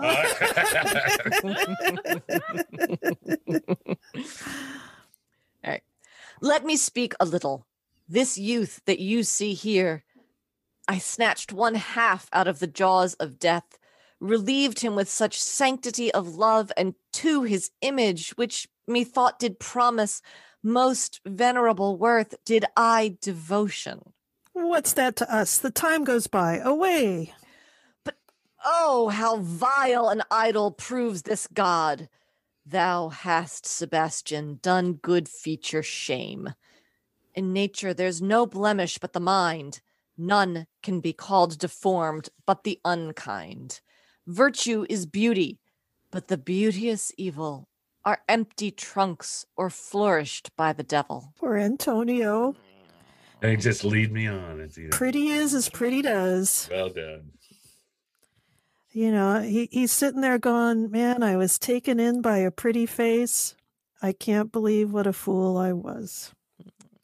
And his heartbreak there is... Well, you know, they do, I think I mentioned this once before, but the rumor is always that this was the role Antonio was the role that Shakespeare played, that he wrote for himself. And there's apparently one in most of his plays, but I love it. Just the, you know, he's got this, if you're the writer, director, partial owner of the theater company, I would say, okay, I'm going to get a sword fight. Let me get the love scene. And then I'm going to, you know what I mean? It's a good deal. And something really important that happens in those last lines by Antonio is that he says Sebastian's name. Yes. And this is the first time Viola has heard anybody say Sebastian's name. He thinks his words do from such passion fly. Even she is impressed by Antonio's words and realizes that he's talking about Sebastian and that maybe Antonio is not as crazy as he seems, and that maybe she has some hope to see her brother again. She goes off, lots to think about, poor Viola. And then we get back to Toby. We have the little button. We have the big ba-ba, ba-ba, ba-ba, the thunder, the lightning. And now... And it interests me that that the scene doesn't just end with Viola's line there, but we have to get a little bit more of Toby and Fabian and Aguecheek, because we know that there's more fighting. We don't get to see the fighting, but Shakespeare has to set it up here so that later, when there's evidence of a fight, we know, okay, Toby and Fabian and Aguecheek had not learned their lesson. And a couple of other things here too. You know, there's a classic moment for the old interval, the old intermish, and it's musically satisfying. And it almost, if we, you know, this isn't Agincourt, you know, it's not Crispin's Day, Antonio and Violet. It's got a romantic, tragic moment to it. It's got some bravado and some daring do to it, but it's you know, we didn't just take the castle here, you know, but it's a huge. And then if we have that light decrescendo moment, a slight bit of comedy, I'm saying probably sending us to the intermission, and then now you'll see as he sets up for the next scene, completely different. It's a completely different tone. We're no longer in the same thread of events here, not in the same thread of people. It's a different moment, you know. So for me, I like to have that. If it was just, you know, lead me on, and then Sebastian and runs off, and then but that decrescendo, that little comment from the fools there, you know, it seats it. I think one of the things that interests me about this scene structurally is that one of the theoretical rules about defining a scene is that people change through it, that something happens. And one of the amazing things about Seinfeld, if for those of you that are old enough to have watched Seinfeld, is that he said that it was a TV show about nothing, that nobody would ever learn anything in any episode. And here we have this incredible scene that goes on and on and on, and nobody has learned anything. Nobody has changed, with the exception of Viola finding out that Sebastian might be alive. But nothing has been resolved. Nobody has become wiser, really, as a result of all this. If anything, things are even more chaotic, and there's even more misunderstanding going into this next scene. We have Feste encountering Sebastian for the first time, not knowing that it's Sebastian. So I always find that exchange pretty hilarious. A little bit of Toby and Olivia in there. Give it a listen and enjoy.